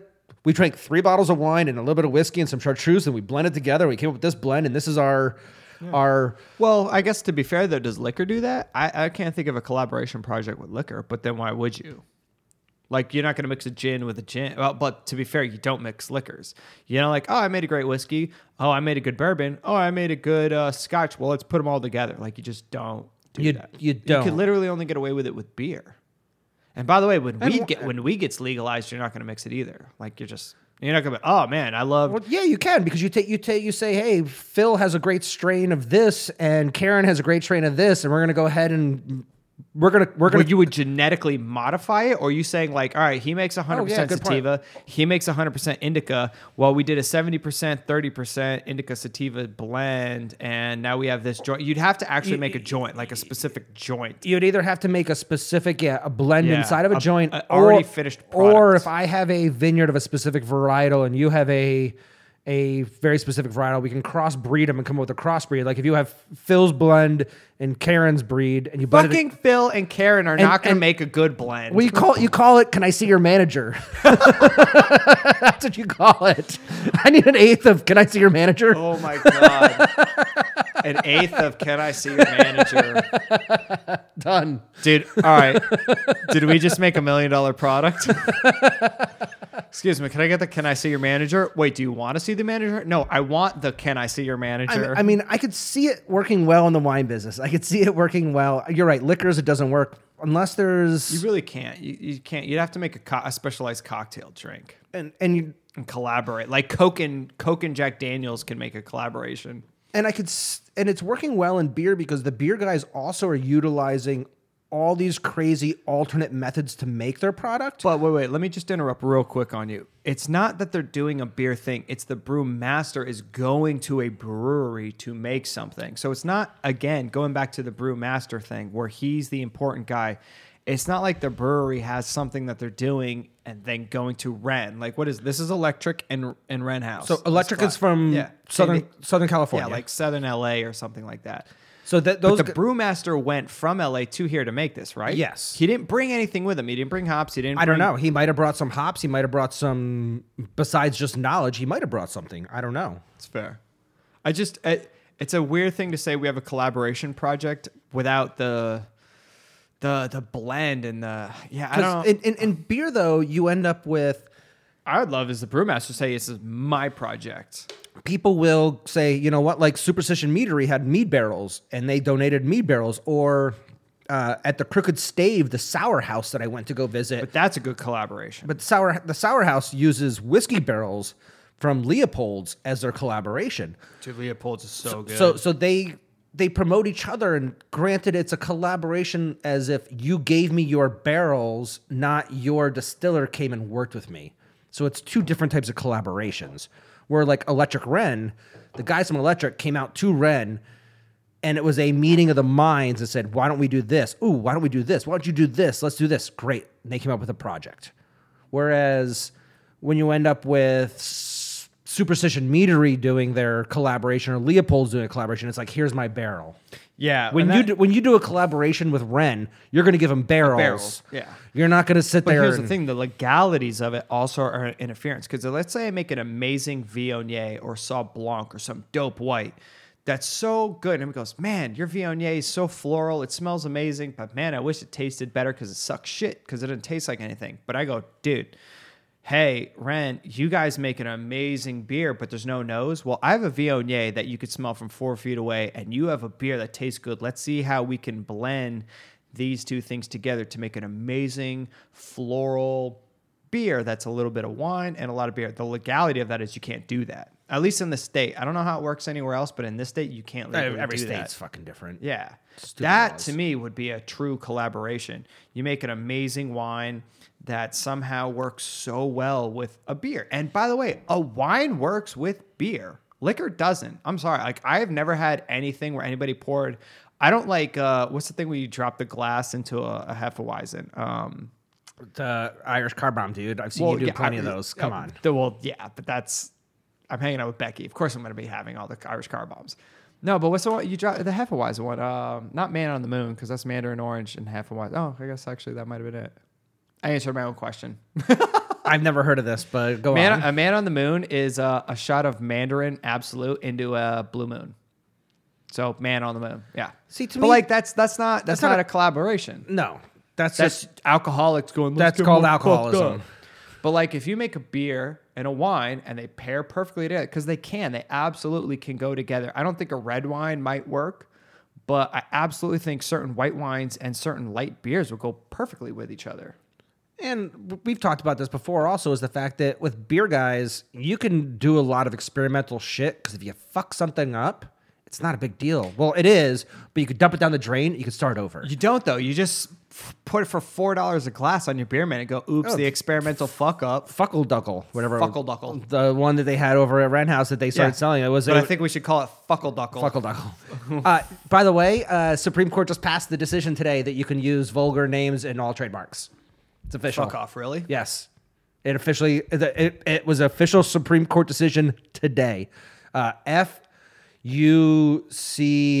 Fox brand is the brand that was behind it. As of June 24th, the Redskins are no longer, they're now the Redskins. They cannot, all this whole thing about trying to stop the Redskins being the Redskins because it was vulgar. So what you're saying is that if, like, let's say Navajo Nation wanted to use Fighting Whiteys as a name, they can do that? Yes.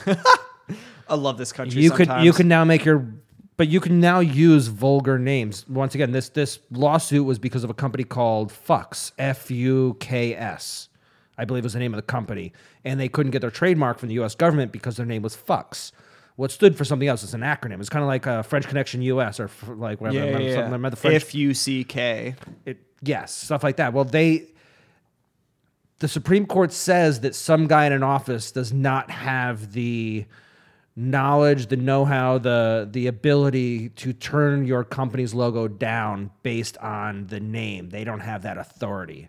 So that's what it came down to. The Supreme Court decision. This is going to be abused. So, Damien, all right, I've got a new business plan. Let's quit all of this right now and trademark every fucked up style, fuck beer, shit beer, country, any of those things, anything like that. Yeah, if you get on that first and be the first one to do it, because people will abuse the system like crazy. But the beauty about it is in all that shit, there's going to be some gold. There's going to be some funny swear things that you don't really notice until you take a minute and go, oh, there it is. As a tech guy, I guess that's where you go ahead and just lock up every website you can that has to do with a semi-vulgar name that has to do with something like, once again, City beer. Yeah. Shitty beer. Yeah. So things along those lines. If you could beer. You lock up the website, I mean. All right, well, we need to go on GoDaddy and lock up shitty beer, crappy beer, fucky beer. I don't know how many of those are still out there, but yeah, this isn't just for alcohol or beverage. This is actually global trade. This is United States trademarks. I think that actually is really crazy. The fact that somebody allowed it going, you know what? At this point, it is free speech in its own way. Yep. I mean, if you owned a clothing company or a company that was called Fuks, like FUKS, and some guy in an office in DC said, "You can't. I won't approve your trademark of your name because it sounds like fucks." And you're like, "Wait, who are you? You have the right to tell me I can't call my company this? No way." Yeah. That's what the Supreme Court decision came down to. That's crazy. It's weird that you get into like the political end of like you see what's going on in the Supreme Court and high end, and then the little things that you have no idea. Like I'd never heard of this, not even a single thing until right now. And for it to go, what I imagine was almost a decade probably of time. Like this guy had to have been fighting this court battle for a long, and he finally got there, and nobody talks about it. So you just did right now. That's awesome. That's so cool. I like that. I really want to make a really terrible wine name now. Well, with beers, they got away with murder for years. With wines, you never could get away with it. I mean, my buddy tried to put a hazy silhouette of a girl's like midriff area like on his label where it was like all pixelated and all you could kind of see was like the navel area and that was it. And they said, no, it's vulgar. They turned it down. They turned down cherry pie wine label like 10 times because they said, how can you? I could see how they were. How can you prove that there's not really cherry pie in this bottle? That's what they kept saying. They're like, wait, what? What? Yeah. The people that work in the offices of like the TTBs are idiots. But with beer, they get away with polygamy porter. Hello, I remember that one. Yeah, Uinta came up with all sorts of like vulgar. Those guys stuff. are great, especially and they were from Utah. Dude, they're I don't know what Wasatch is, but it's WATSCH. Wasatch. Wasatch. Yeah. Yeah. But if you tried to make the only American Doppelback that was fantastic, you could have polygamy porter, but if you tried to make polygamy Pinot Noir, you got turned down. Huh. Because it couldn't be done with wine. That's crazy. So many stupid laws out there getting in the way. Well, I like this one. Pay it forward. That's what we should all do for each other. Make things better. No, I really love the IPA explosion in America. It's so weird what's going on. Yeah, the APA explosion, in America. It's amazing the quality of these. The one thing I do wish, I'll be honest, I wish they were a little lower in alcohol so I could drink a little bit more of them. Agreed. Because sometimes I have a couple of these and I'm just wasted. With wine, I can kind of sip on it. Where beer, I tend to drink beer faster. I got a question for you because I feel this with beer. And I know we're coming down to the end, but I feel beer in the back of my eyes as I get drunk. I don't feel it with wine. Like my whole body feels like it's slowly kind of being like, oh man, you've been drinking, you had a great time, it was really fun. And then like it hits like a ton of bricks when I get to my house. I'm like, oh, like I'll take the Uber home. And the second I hop in the Uber, I'm still laughing. And the second I see my door, dude, my whole body's like, dude, bed. Beer, I definitely get drunk. I feel fine. I feel happy. I want to talk, but my back of my eyes feel heavy. And I don't notice that with like liquor or anything. It's just a beer thing for me. I don't know what it is. And it's alcohol. Like it's affecting you the same way. It's just weird that also I got to pee like crazy, by the way, but that's a whole other thing. When it comes to wines also, I know approximately the pace I need to drink, what I need to do, kind of like how the night's going to progress as I drink wine. With beer, I'm used to drinking beer as if I'm playing softball on an afternoon and I'm drinking 3-2s. Yeah. So I drink a few of these and I'm drinking these. I've never had a 3-2 in my life. I'm drinking these as if I drink normal beer, and these are not normal beers. They're not. No, you've never been to a 3-2 state? Dude, I'm from Arizona, man. Where they don't give a shit about the laws out here. Yeah, Oklahoma. I remember the first time I went out there to drink, I was like, that's crazy. I'm like 12 beers deep. I'm like, I can't get drunk here. What's going on? Yeah, like, point. Dude, it's 3-2. Dude, honestly, though, this whole thing, this has been fun. I like that we talked about the IPAs. I think it's been great. Honestly, if I would have, I have no favorite because I think they were all so uniquely different that I couldn't say I like this one better than the other. The Pay It Forward actually might be the favorite to me because it was the most well balanced. But the peach was my favorite because of the fruitness. The rare trait was my nostalgia beer because it tastes like an old IPA. And dude, this big giant can of Odd 13 was so weird. It's fantastic. Wait till you try it now that it's like warmed up and like. The only one I wasn't the fan of was the Lumberyard.